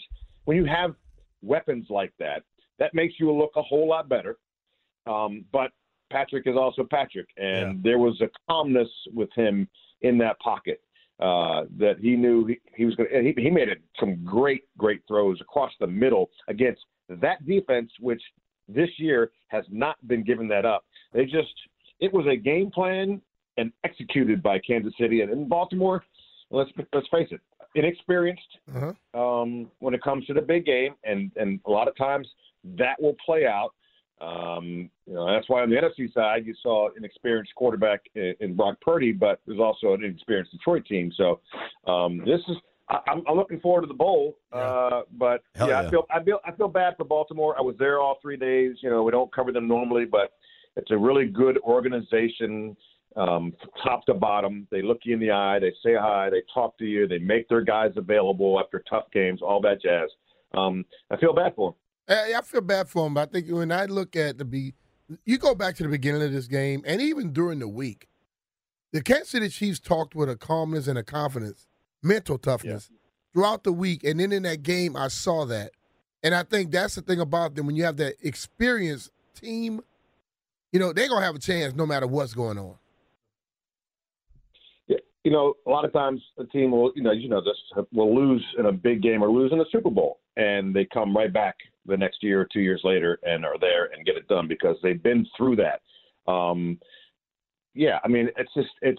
It's unfortunate, but it's also with you and, your former coach, John Harbaugh, he is going to have them ready again next year. They will have gone through this and having not been this particular, roster and not been through an AFC title game. They've been through it now, and they will certainly reach back to those memories. And, Odell Beckham in the locker room yesterday was about as reflective as you can be, and just said, he loved those guys and how much they meant to him and the resurgence in his career. And he feels like, that they'll be back. And there's no reason to think they won't be, although they're probably going to lose their defensive coordinator. And we'll see what that defense looks like. He probably need to call his dad and say, "Dad, I told him I like him." What was the tweet? What are you tweeting today? Was it on Twitter? I got to find that. That was a parody account. That was sure? Somebody else. Okay. Yeah. Making sure. Yeah. Because he was out there. That would have been completely idiotic for sure. But yeah. Totally. You said something interesting there, and I think we all operate with this assumption, but it is possible the Ravens don't come. You know what I mean? This game is so fleeting, and that Ravens team was so good, and their defense was so good. You know what I mean? It doesn't always come right back like you expect. I mean, look at the Eagles, who last year go to the Super Bowl. This year look absolutely like the front runner for the Super Bowl, and completely fall apart. That's very, very true. And Dan Campbell said it last night for the Lions. He told us what he told his team. We might not ever be back. Does he believe it? No, but it's certainly the reality. But I think when you have one of those talents like Lamar, he's going to keep you in games and do some things like we saw this year, where you just go, "Holy crap!" Like, how do you stop that now? Hell, we saw it yesterday when he threw the ball to himself. Yeah. He should have scored. Yeah, I mean, so no, you're absolutely right. It is as you guys well know, this league it changes from year to year, and teams change their rosters and get better, and it all makes a difference who you have as your coordinator and what the mindset is of a team. But you can tell, when you watch the team, I just feel like they'll be back, whether they're in the title game or not. I feel like they won't. They will have learned from this, and there's going to be a chip on their shoulders for sure. Come next year, whether that turns into victories and get into the big game, I don't know, but I know that they'll be driven. Sure, I would think that the coaches have to that week put an emphasis on don't do stupid stuff. Protect the football. They beat themselves yesterday. Like the Chiefs came and did their thing, but they sure in the hell helped them. The only thing that I have, that's not a problem, but the only thing with John Harbaugh is, and you played for him, and he is a player's coach, but when you're asked, what about the dumb penalties and how hurtful they were, and he says, well, I'll have to look at it. Well, that's just BS. Say what it is. They were stupid penalties. I mean, one flag came out 20 seconds later because Travis Kelce was smart. He kept egging, and got unsportsmanlike conduct. And the taunting was stupid. There were a couple of stupid ones. If I'm a head coach, I'm just going, yeah, we can't have that. We're better than that, and we teach that, we preach that, and we didn't do that. Don't tell me, I'm not going to talk about it because I got to look at it. You ain't got to look at it. We all saw it. Yeah. Agreed. Talking with our friend Chick Hernandez here. You can follow him on Twitter and Instagram at Mr. Chick Sports. Let's go to the left coast and talk about this Niners-Lions game. Lions up 24-7 at halftime, go on to lose 34-31. Did the Lions choke? Choke is it's hard to use the word choke. I might to a single individual player say someone choked, but I can't say that a team choked. And Dan Campbell has been Dan Campbell since he was hired. He's biting kneecaps. He's going for it. Was it wiser if he had kicked the field goal that may or may not have been made, and they go up 17? Okay. That's sure, maybe, but it's hindsight, and that's our society today. I like the way that Dan Campbell coaches. Did it cost him the game?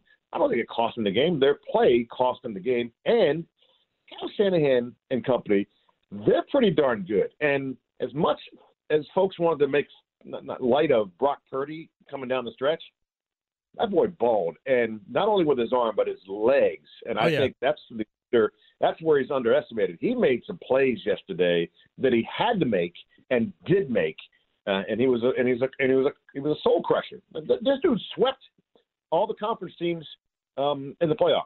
He's done that. That's pretty darn good.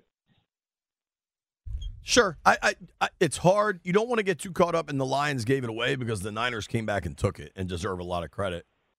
They also kind of got the bounces. I mean, that Ayuk play, pretty outrageous. No question. I think for Commanders fans, what matters most is Ben Johnson, right? The Lions offensive coordinator that many believe is going to be the next head coach here.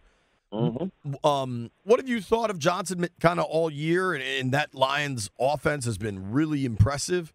And where do you think Washington's going, maybe this week, maybe in the next 2 weeks, in getting this head coaching gig locked up?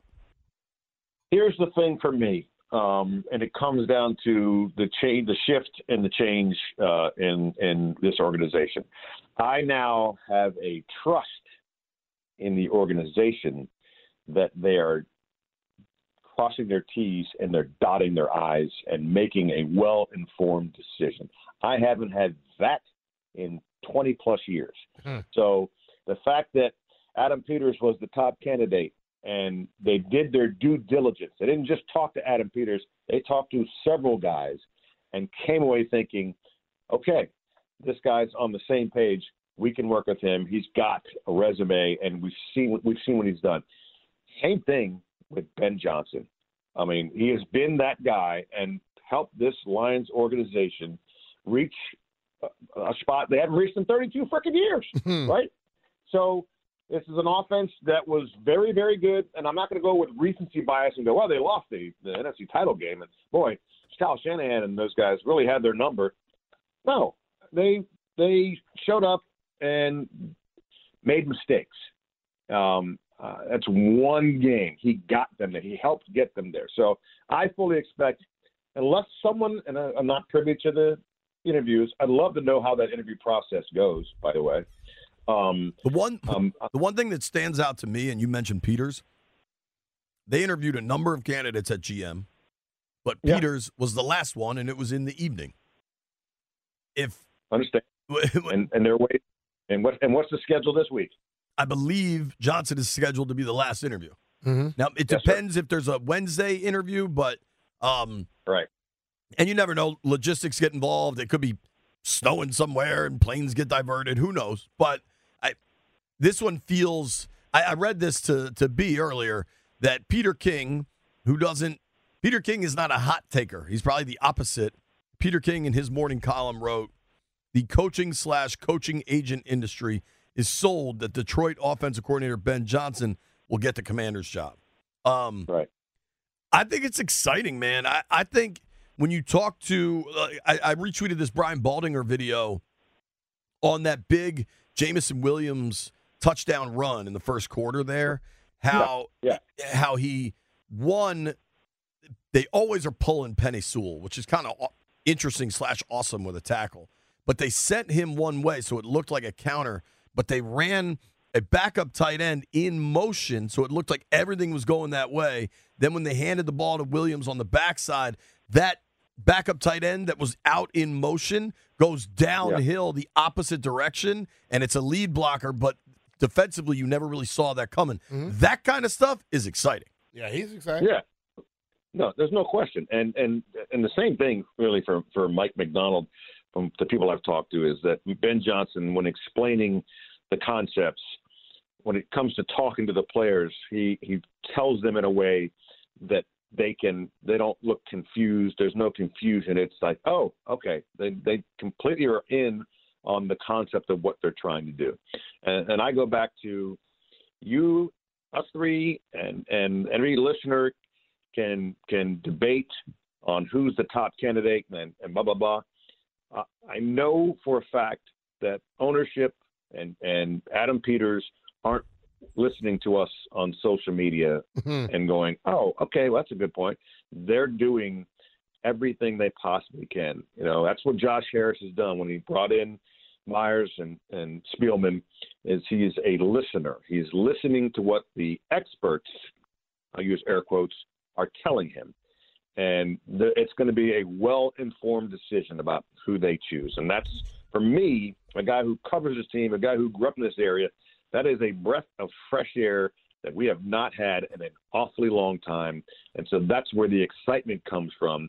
And you want to, I said it this week, and you and I sat in the press box. It was fun to cover a winner yesterday. Yeah, was. That was cool, right? Yeah. And there's one guy who I feel really bad for, and that's Morgan Moses, even though I'm happy for him that he was on that Ravens team. But you and I both talked to him. I talked to him all week long. I mean, he literally was talking to somebody else in the locker room, saw me, and was like, holy crap, chick. Like, what are you doing here, right? I feel good and bad because I know that he's worked so hard.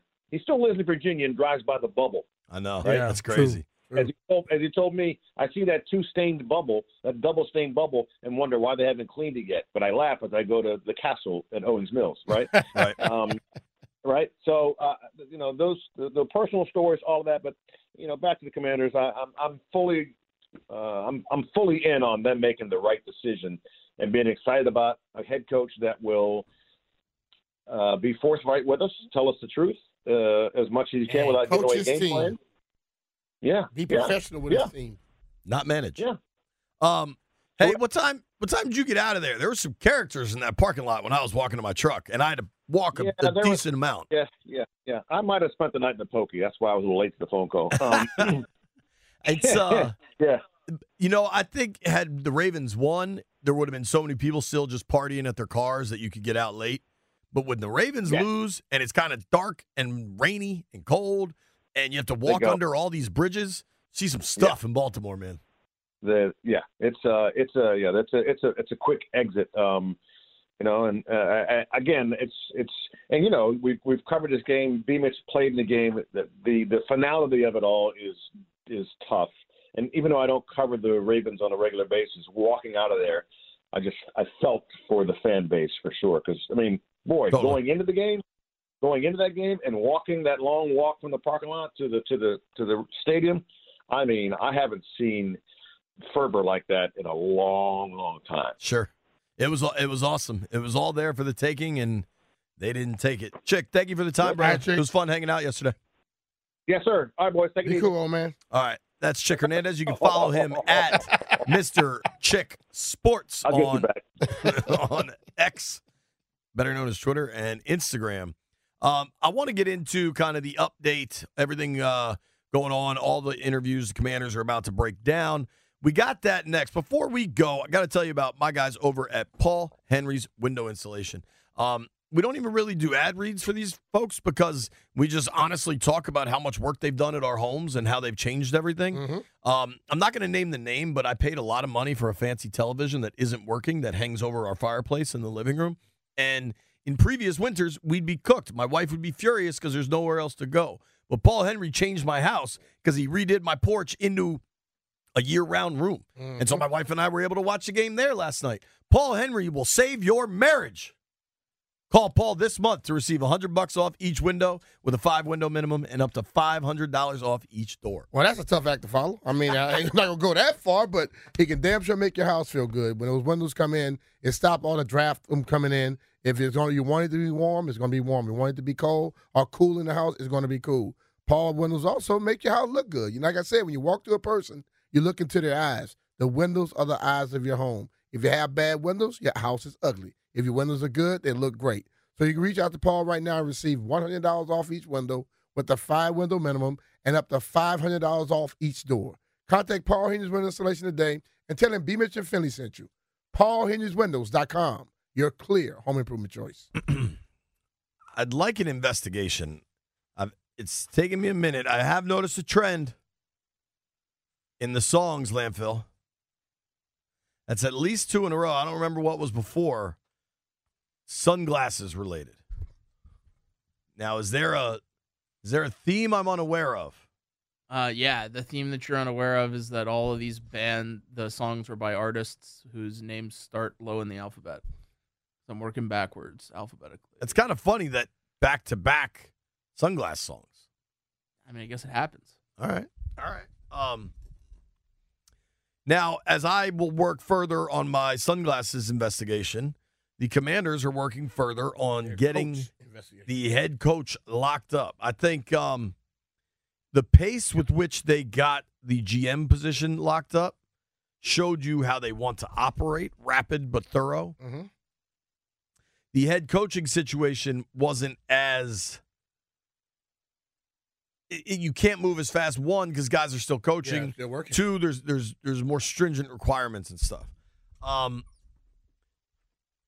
feel like I can read it, but I think Tom Pelissero on NFL Network this morning gave a very good explanation of the Commanders' coaching search right now. Mm-hmm.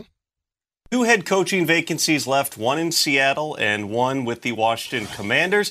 And Lions offensive coordinator Ben Johnson, as well as Ravens defensive coordinator Mike Macdonald, are central figures in each one of those searches. So here's what we've got left. And granted, some of these things are tentative because those guys' seasons just ended yesterday. The Seahawks are scheduled to interview Ben Johnson later today in Detroit. Then they are set to interview Mike Macdonald on Tuesday morning with the Ravens. For the Commanders, they've got Ravens associate head coach and defensive line coach Anthony Weaver this afternoon, Mike Macdonald tonight, Cowboys defensive coordinator Dan Quinn on Tuesday morning.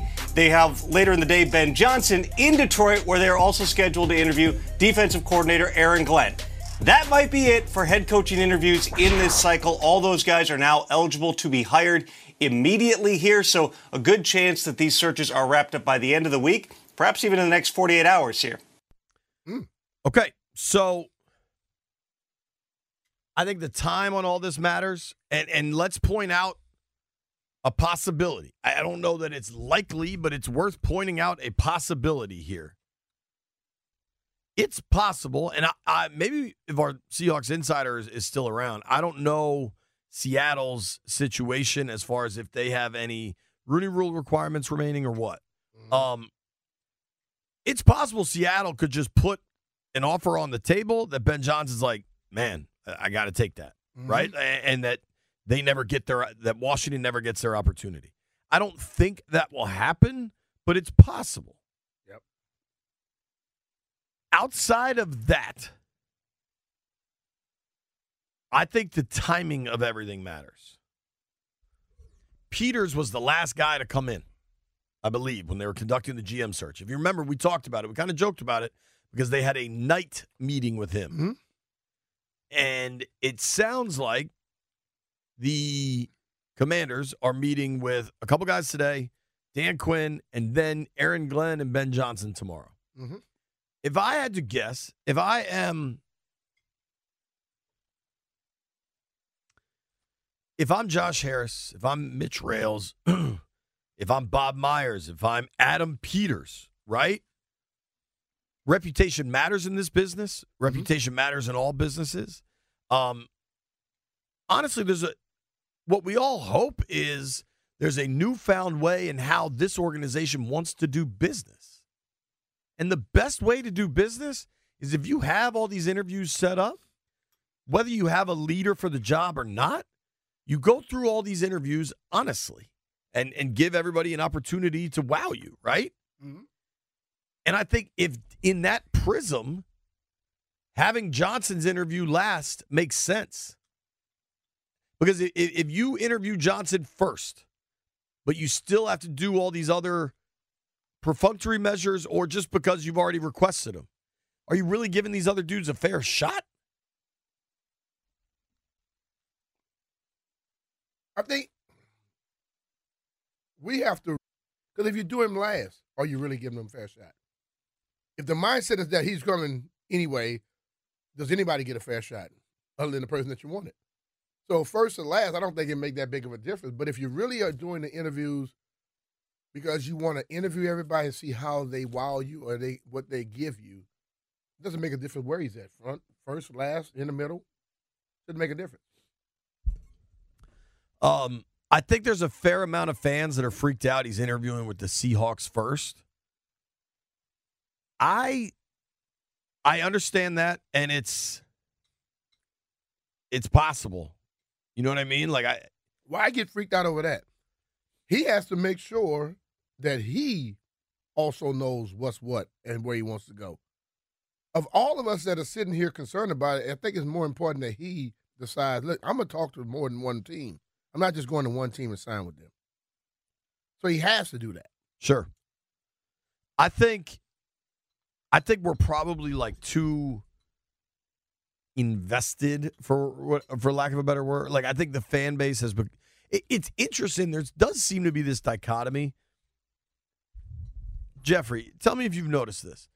It seems like online there is an overwhelming amount of desire for Ben Johnson, and then when we do the calls, and maybe it's just callers or whatever, it seems far more split. I've seen it split with Mike McDonald and Ben Johnson, even online. And it also can be what we normally have people that are going to comment based off of how we discuss things. I just like to go look at other people's stuff that I know, put it out there and find out. I think there are people wanting both people. No, I haven't seen an overwhelming push for Ben over anybody else. I feel like I've seen more Ben. Jeff, what have you seen as somebody in the dark web of Commanders Twitter, Commanders social media? Oh, yeah. People are definitely pulling for Ben, but like B said, it's an equal pull for Mike. And Is a lot of it was I feel a lot like of there's a lot of people still clamoring for Bieniemy. Yeah, we get the calls. I see that a lot too. So I don't think they're right, but we get the calls. Like, I don't want to ignore from that. all types of people, but the whole thing is that's why my mindset has been they're interviewing, they're gonna figure it out, and they'll let us know who they're gonna go with. Because I don't think I'm not one that like to ride daily on what's swaying this way or that way. Because we have made our minds up on all these different mindsets. What's going? They haven't interviewed the people yet, so how do we know? And then you start wondering is it certain people who's presenting things that want you to go with their mindset or what? When they sign him, he'll be in here, and I think they'll have a good one. Like Chick said earlier, I have a trust in the people that are making the decisions now. Before I didn't have a trust. Now, when you see somebody doing it the proper way, they're going by things the right way, all you do is sit back and let it happen. Sure. I totally agree with you. I think it's an interesting time for all of it. And, it's not like college football where the NIL portal opens or something. You want it to get done, obviously, but there's not tremendous urgency outside of you want to start building your program. All right, now we've looked at all these evaluations. Then you want to build your coaching staff. Like, there is a lot of work to do and not a tremendous amount of time to do it. Now, ultimately for me, Jay, it's the combine is coming up. Draft will be coming shortly. What I want is Senior Bowl's this week. Get somebody signed and let them go so they can have the same level of advantage that everybody on the other teams are going to be having. And I understand you're sending scouts, but there are some coaches who like to be a part of the whole deal. Dude, that's what I'm looking at. Senior Bowl is this week. Yeah. Like, those kids are getting Don't to be Mobile. surprised if they have a coach by Wednesday night, and then they'll be flying down there Thursday. There are multiple jets to use. I texted CK yesterday and Heather at NBC4. I think we should be ready for a press conference this week.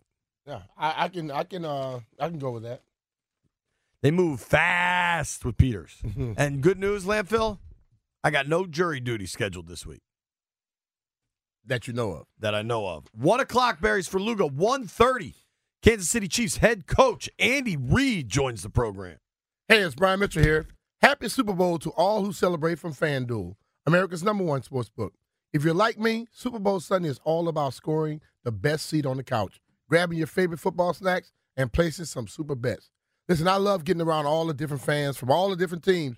We're watching two that made it there, but we still pull for our team because we all hope to see our team in the playoff. The commercials are great.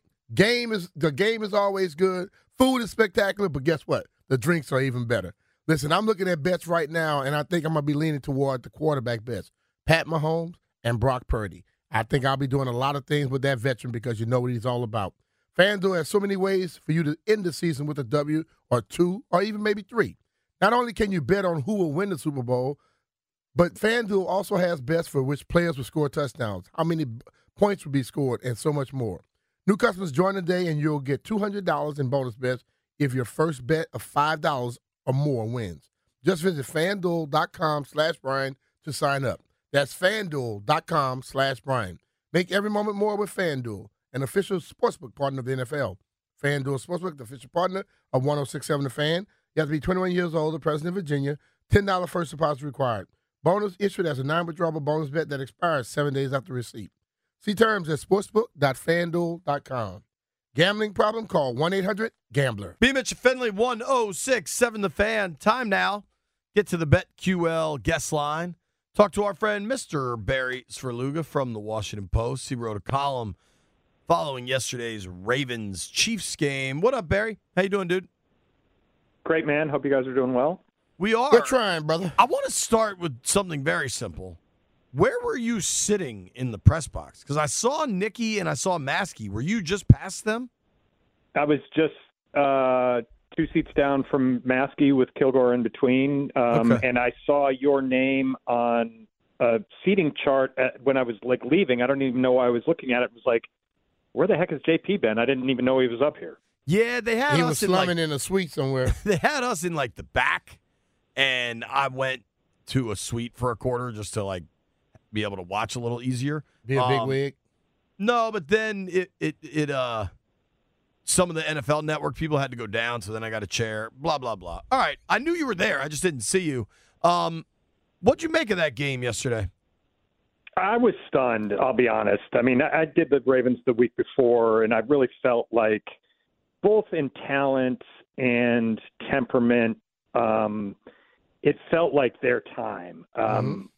Lamar played at such a high level, particularly in the second half against Houston. They ran for 229 yards. The defense has playmakers all over the place. Kyle Hamilton's a star. Roquan Smith is like an emotional leader. I just thought, like, it's really hard to bet against Patrick Mahomes, but if you broke down the game beforehand, it felt like the only advantage the Chiefs had really was the presence of Mahomes. And I just whiffed on that analysis. I think that the Ravens really got away from stuff that they do so well in a way that hurt them. Lamar obviously didn't play as well as he had through the regular season, but they had run the ball. I mean, they led the league in rushing yards and rushing attempts. They had never in a game had fewer than 24 rushing attempts. Yesterday they went with 16, and I would guess a half a dozen of those were Lamar having dropped back, being forced to run. Sure. So I know they didn't have the ball as long as the Chiefs. I know they didn't run as many snaps, but I feel like in a game that was, 17-7 or 17-10, you didn't have to drop back and try to come back with big chunk plays throwing the ball. They could have stuck with what got them there, and I think they abandoned it a little bit too quickly. I was really surprised that was the result. You said that, I guess mental makeup had exuded and shown to you before. Yesterday, have you ever seen a team like that? Defensively, I think they fell apart, and also Zay Flowers. They melted down, Brian. I led my column, the top of the column, with they're down 17-10 in the fourth quarter. Somehow have managed to make this a one possession game after the Mahomes and Kelsey shredded them on the first two possessions and went on long drives. They did a great job defensively after that. But they've got to make one stop against the Kansas City Chiefs to try to get the ball back to Lamar and somehow tie it up. And they send 12 men out on the field and get a penalty. And on the very next play, Roquan Smith overdoes it on trying to draw a penalty and eliminate a 1st and 5 play and gets a personal foul. I mean, they had, I think, at least three personal fouls. The Zay Flowers taunting penalty after their biggest gain of the day was damaging. And, you can't say that without that penalty they would have scored a touchdown, but that was on the same drive that Flowers fumbled into the end zone. Mm-hmm. What if they had been at the 15 rather than the 25? Might they have scored earlier? I mean, who knows? But for a team that I think everybody would say is well coached from the head coach on down, they kind of collapsed on themselves in a way that I found really surprising. I agree. They didn't look right from the beginning. I mean, even that they go 3 and out, Chiefs are able to just march down the field.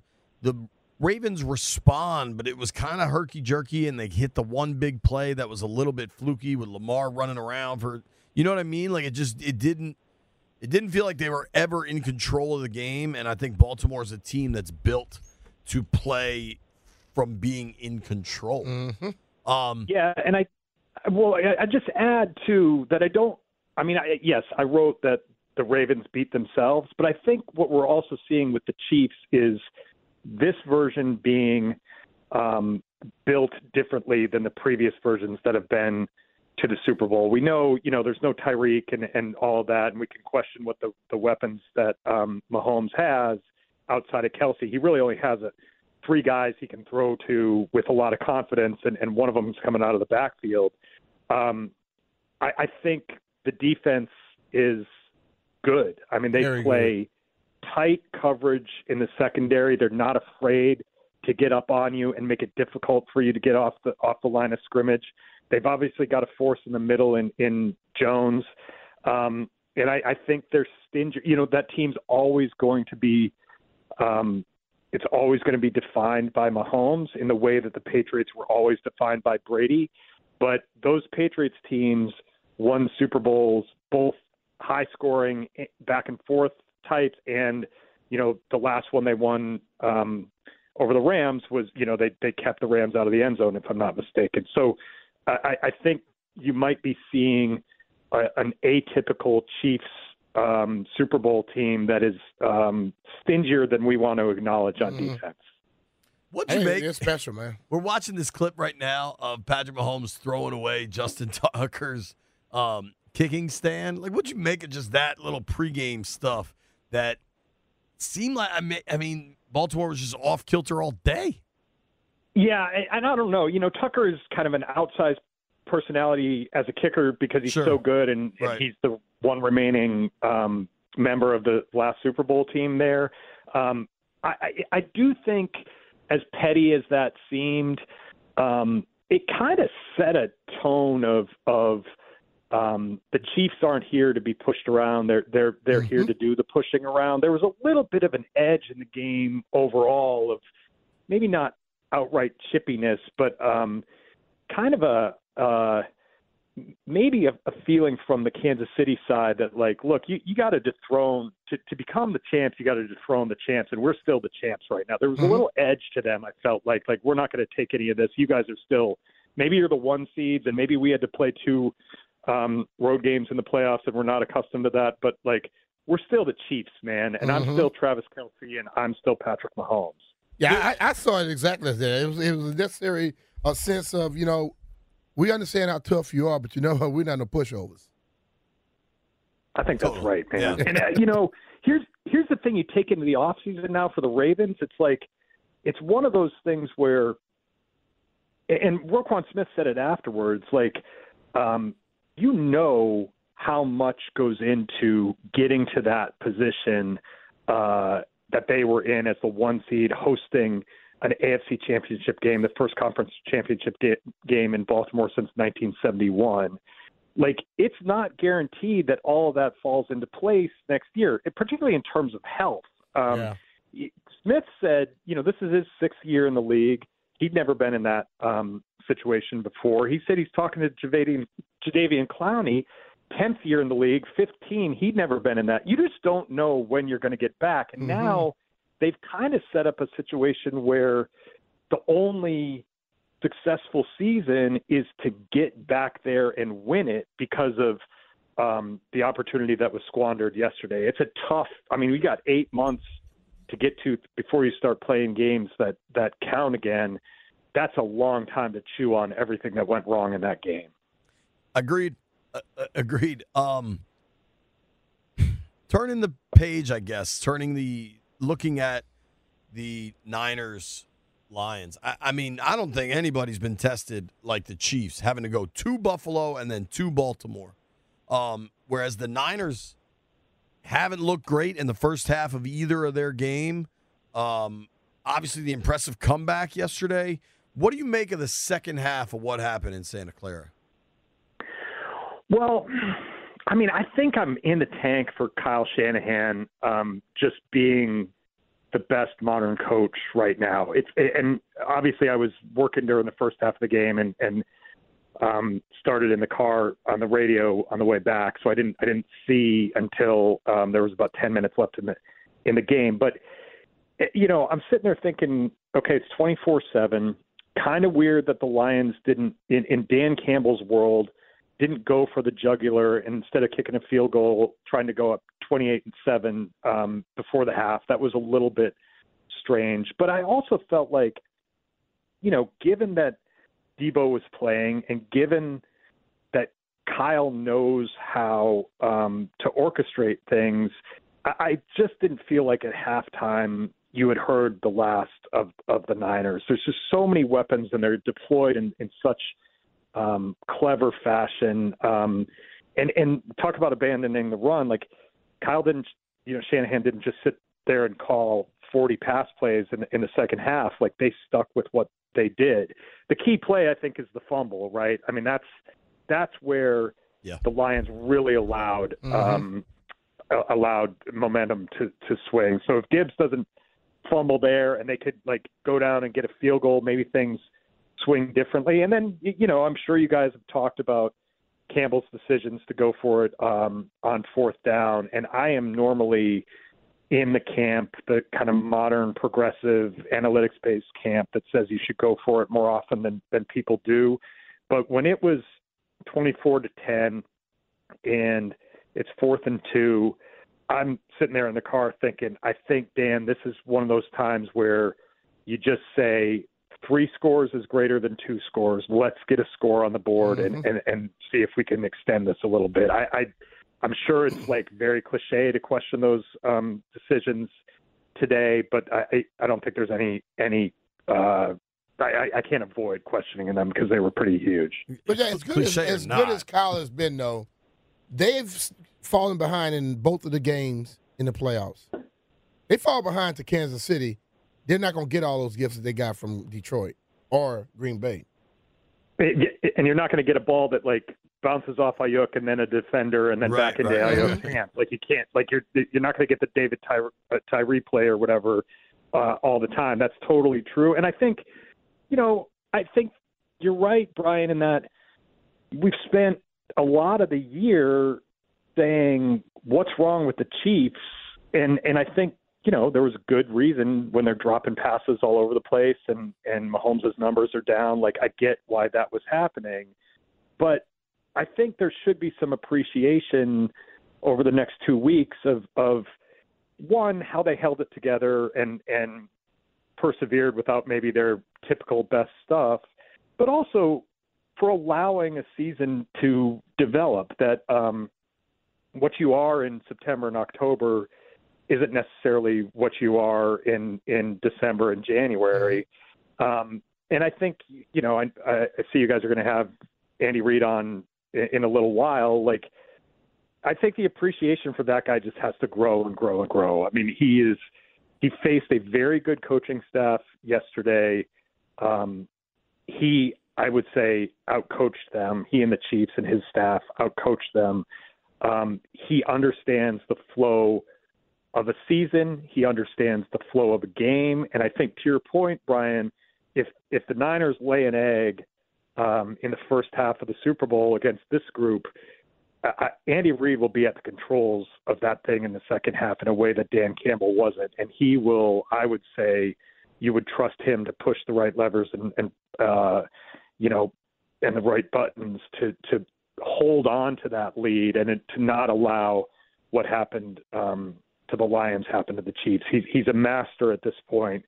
He's solidified his spot in the Hall of Fame over the last couple of years with these championships. But if they were to pull off another one, you're talking about he's up there in the handful of all-time greats. Mm-hmm. For sure.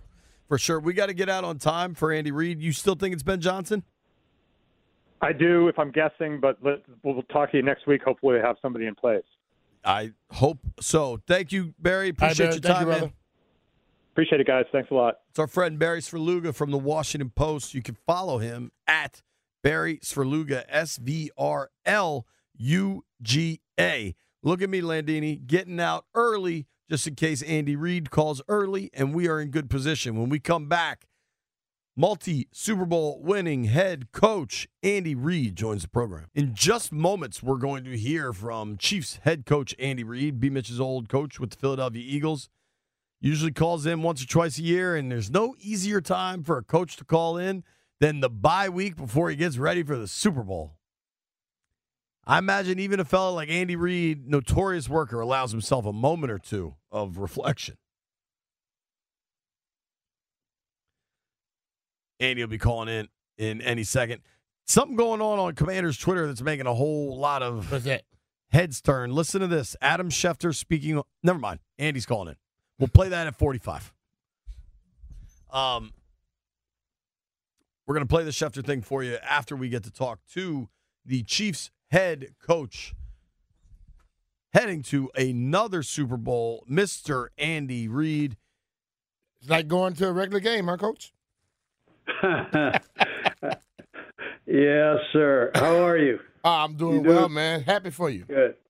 I appreciate it. Thanks, Brian. I appreciate it. What has happened with me? Your team started off a little bit, didn't look like the typical Chiefs offense, but this defense started to play and then got in the playoffs, and it seemed like it's just the old band is back together again. Yeah, you know what? The defense has played very well. Those young kids that we had the last couple of years have grown up and just doing a nice job. Spags has done a nice job with coordinating the defense, and the players have done great. Offensively, we now have the young guys, and so the young guys are getting better every week, and good things have happened. You know what I think, Brian, is I think that game against Las Vegas, it was at our place, the second game. They kicked our tail, and it was a bit of a wake-up call for our guys, and that I felt like we just picked up the intensity after that level. Andy, thank you so much for calling in and always making time for us. Sincerely appreciate it. I was in Baltimore yesterday for that game and got to speak with some of your players afterwards, some of the Ravens players. Does this year, as far as your Chiefs run, mean something more, perhaps just something different that you've had to go? I mean, two of the most imposing venues outside of Arrowhead, obviously, going to Buffalo, going to Baltimore, and winning both these games on the road to go to another Super Bowl. Yeah, well, it's been a new experience that way for all of us, and a little bit surreal yesterday. I mean, you were there, you know. I mean, it was you didn't have the full stadium full of your fans.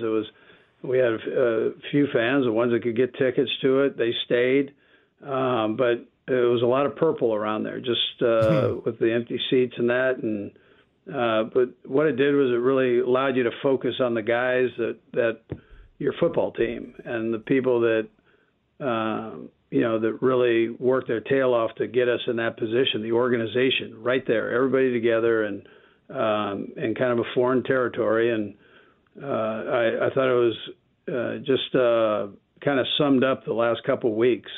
Buffalo is a tough place to play. Great football venue, great for the NFL, but it's it's a tough place to play. And then, but it brings you together. And then you go into Baltimore. It's the same thing. It's a great city. I mean, great city, great football city, and tradition and everything. And but tough place to play. And so to be able to pull that out, I think it just brings you together even a little bit more as a football team. And, Coach, you keep playing against guys that were on your coaching staff. I talk so much about the coaching staff 2000, 2001, 2002, and all the guys that are coaching now. I just read something earlier today. You're 6-0 against the guys that were on your staff, the sensei teaching the young pups. That's crazy. I'll tell you, I'm proud of all those guys. I mean, that was a tough thing. I mean, Harbs is one of my favorite guys.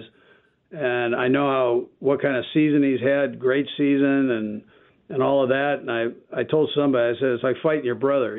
For that ever 5 minutes, you're going to battle like crazy. It's do or die.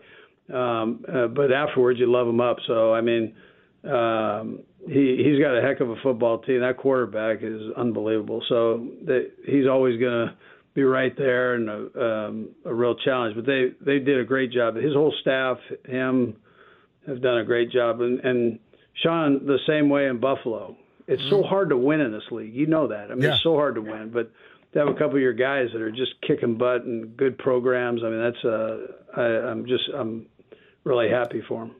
What was it like this year for you? Kind of, a lot of things changed throughout the course of the season, and your defense just emerged as arguably the best in the NFL, and you had so many young guys, to your point earlier, making plays all over the field. How much do you enjoy getting to watch your players build into something that appears to be peaking at the most important time of the year? Yeah, well, you've got to see it. I mean, you've gotten to see the whole thing develop over the last couple of years. So, and Spags and his coaches, David, Joe, Donald. I mean, Brendan. These guys have they've done just a great job of taking these young guys and teaching them. Flagel's another big part of that. Got a ton of experience. So these guys have done just a great job of bringing everybody together and teaching, and it's so important. And then the players, like Chris Joneses, kind of took it from there and just said, I mean, here we go, man. We have an opportunity. Let's kick it up a notch and go. So that part's been fun to watch. Chris Jones is a bad dude, man.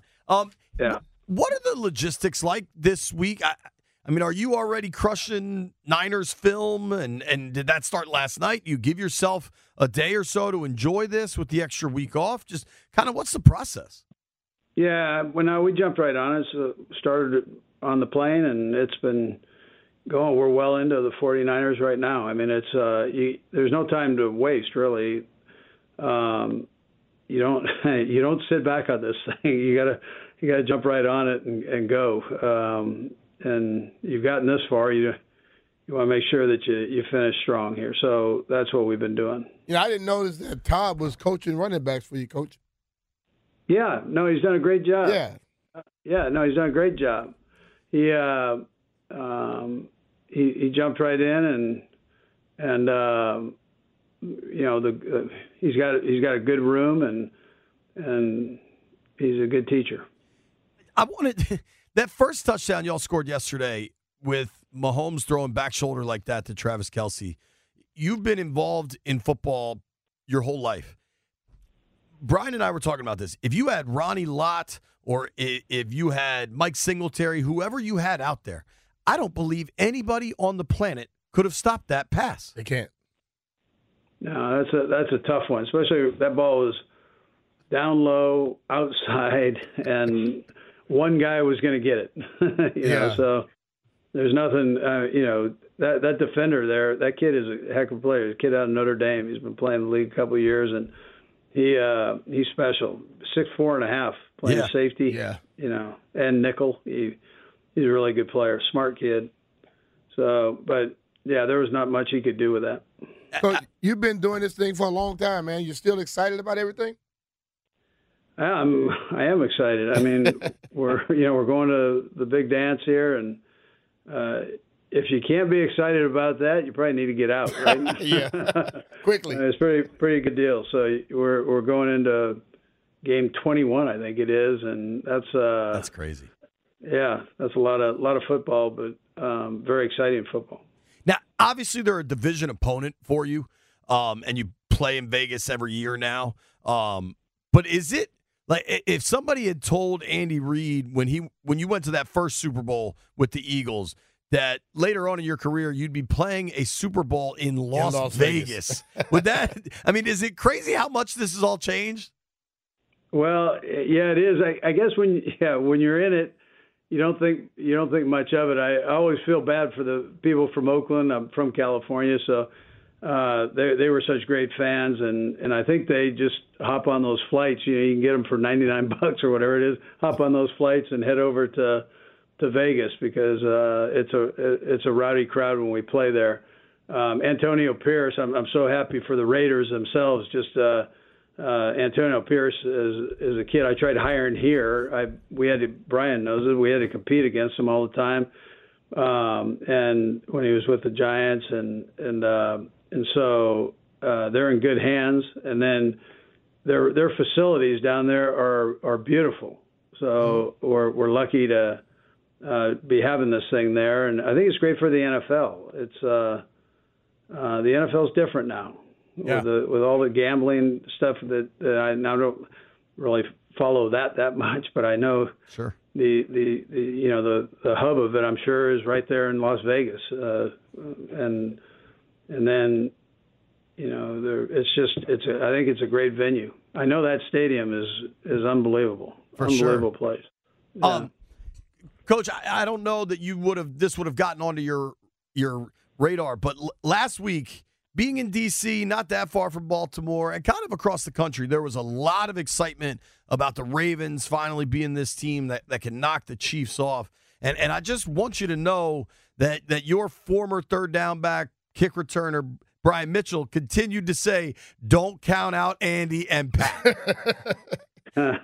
Well, no, I appreciate it. Nobody did it better than that guy right there sitting next to you, man. He could play quarterback, he could play defensive back, running back, wide receiver, you name it. He could do it. He was the greatest returner. He needs to be in the Hall of Fame. And nothing. I felt like there's certain guys. I felt this way about Sterling Sharp too. These guys. There are only a few guys that you coach that you think could do everything, and Brian was one of them. Appreciate that, Coach. Well, Coach, I know how busy you are. I know we got to let you go. But I'd be remiss if I don't ask. I got to ask every time. I understand you need him for 2 more weeks. But when we get to March, is there something that we could figure out? You have traded quarterbacks to Washington before. We know Donovan and Alex. Is there any way Mahomes could come to Washington? Yeah. Well, he can come visit. But, Fair enough. We will happily show him the sites. Oh, yeah, definitely. All right. Well, thank you, All Coach. right. Appreciate you, man. Good Andy, luck. thank you so much for the Be safe. time. Good luck. Thank you. Take care. Thank you. What a great dude I and a think great Ted sport. Cruz as well. Thank Ted for getting him thank on, you, man. Ted. I just with a guy like Andy Reid, I just want to talk football for hours and hours. Oh, he can talk all hours. What's it like to be coached by a dude like that? It's like when I first got to Philly, I would just sit there, and when he's talking and he's doing stuff, I kept saying, he and Coach Gibbs are 2 different sized men. Sure. And I'm like, this dude reminds me of somebody. Then one day it just hit me. He's just like Joe, where he knew how to get everything out of individual players. He was a master at adjustments, and he was fair. And I told him, I said, Coach, man, you know what? I say, I've been watching you. You remind me of Joe Gibbs. And he didn't want that. You know what I mean? He's like, nah, man, Coach, great. No. You're just like him. And now you look at this is what, 20-something years later? And he's starting to hit those same type of numbers that Joe has. Yeah. And I think it's just when you find someone that's dedicated to their craft and will give you a fair shot, you'll do anything for them.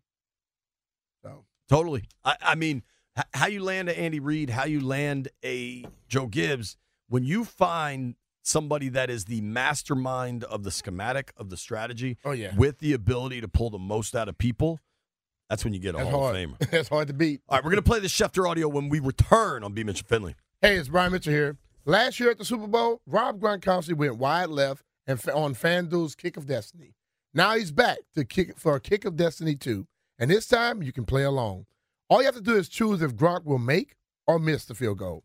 Get your free pick in right now, because if you're right, you will win a share of $10 million in bonus bets.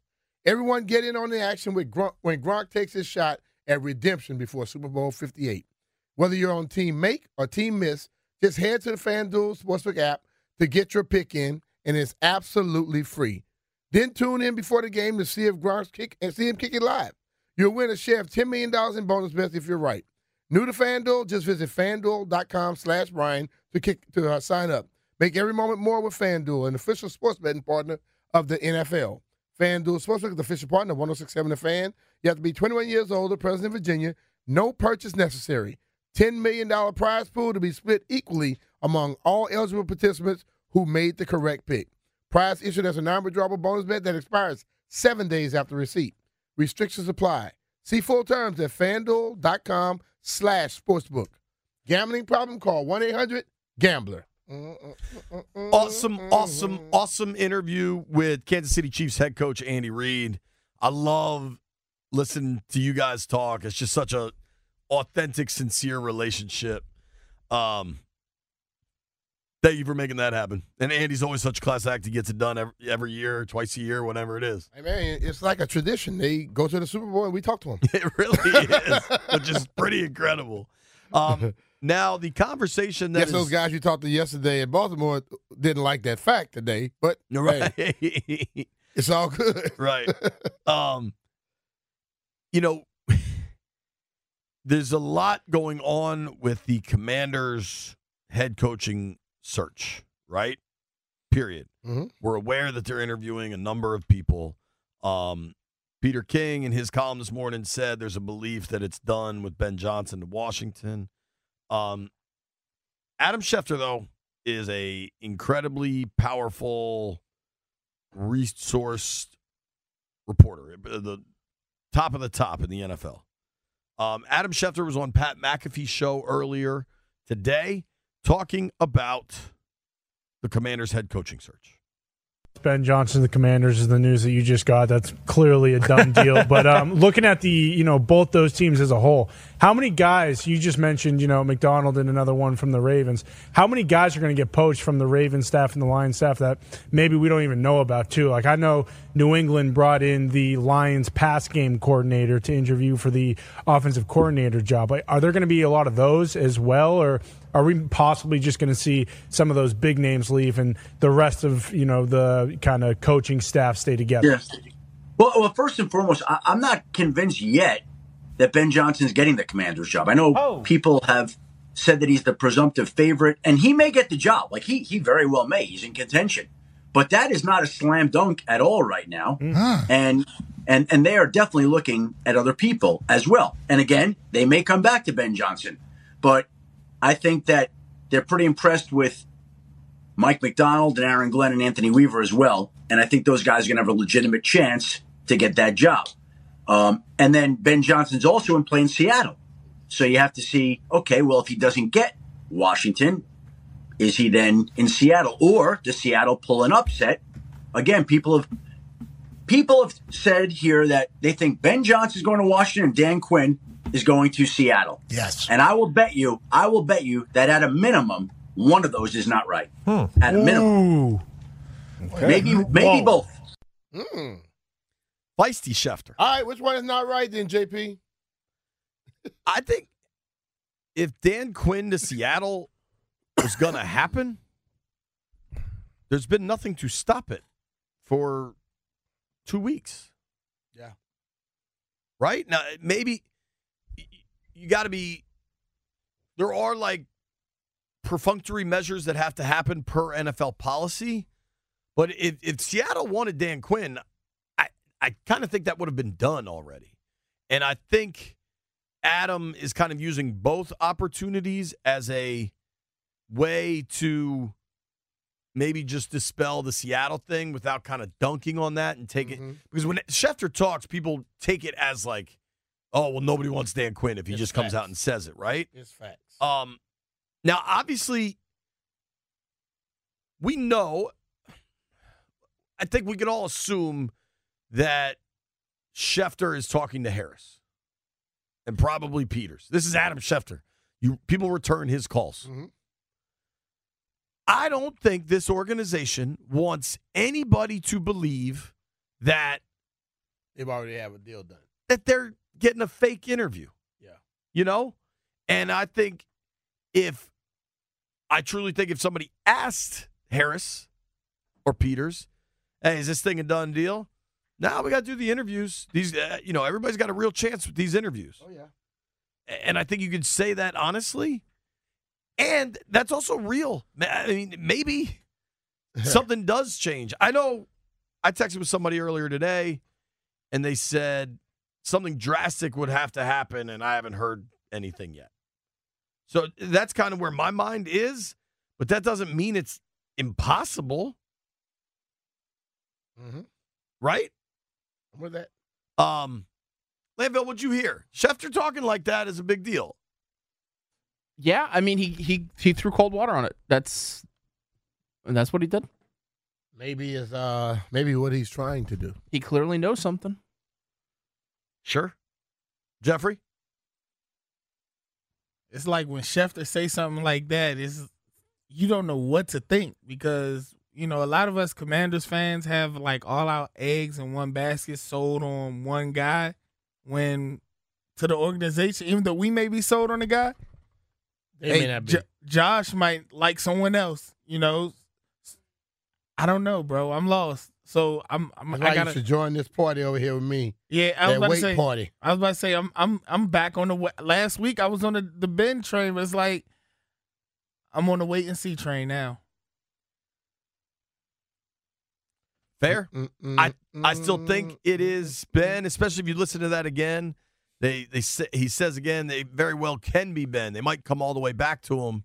I mean, maybe we wake up tomorrow and Ben Johnson's coaching the Seahawks.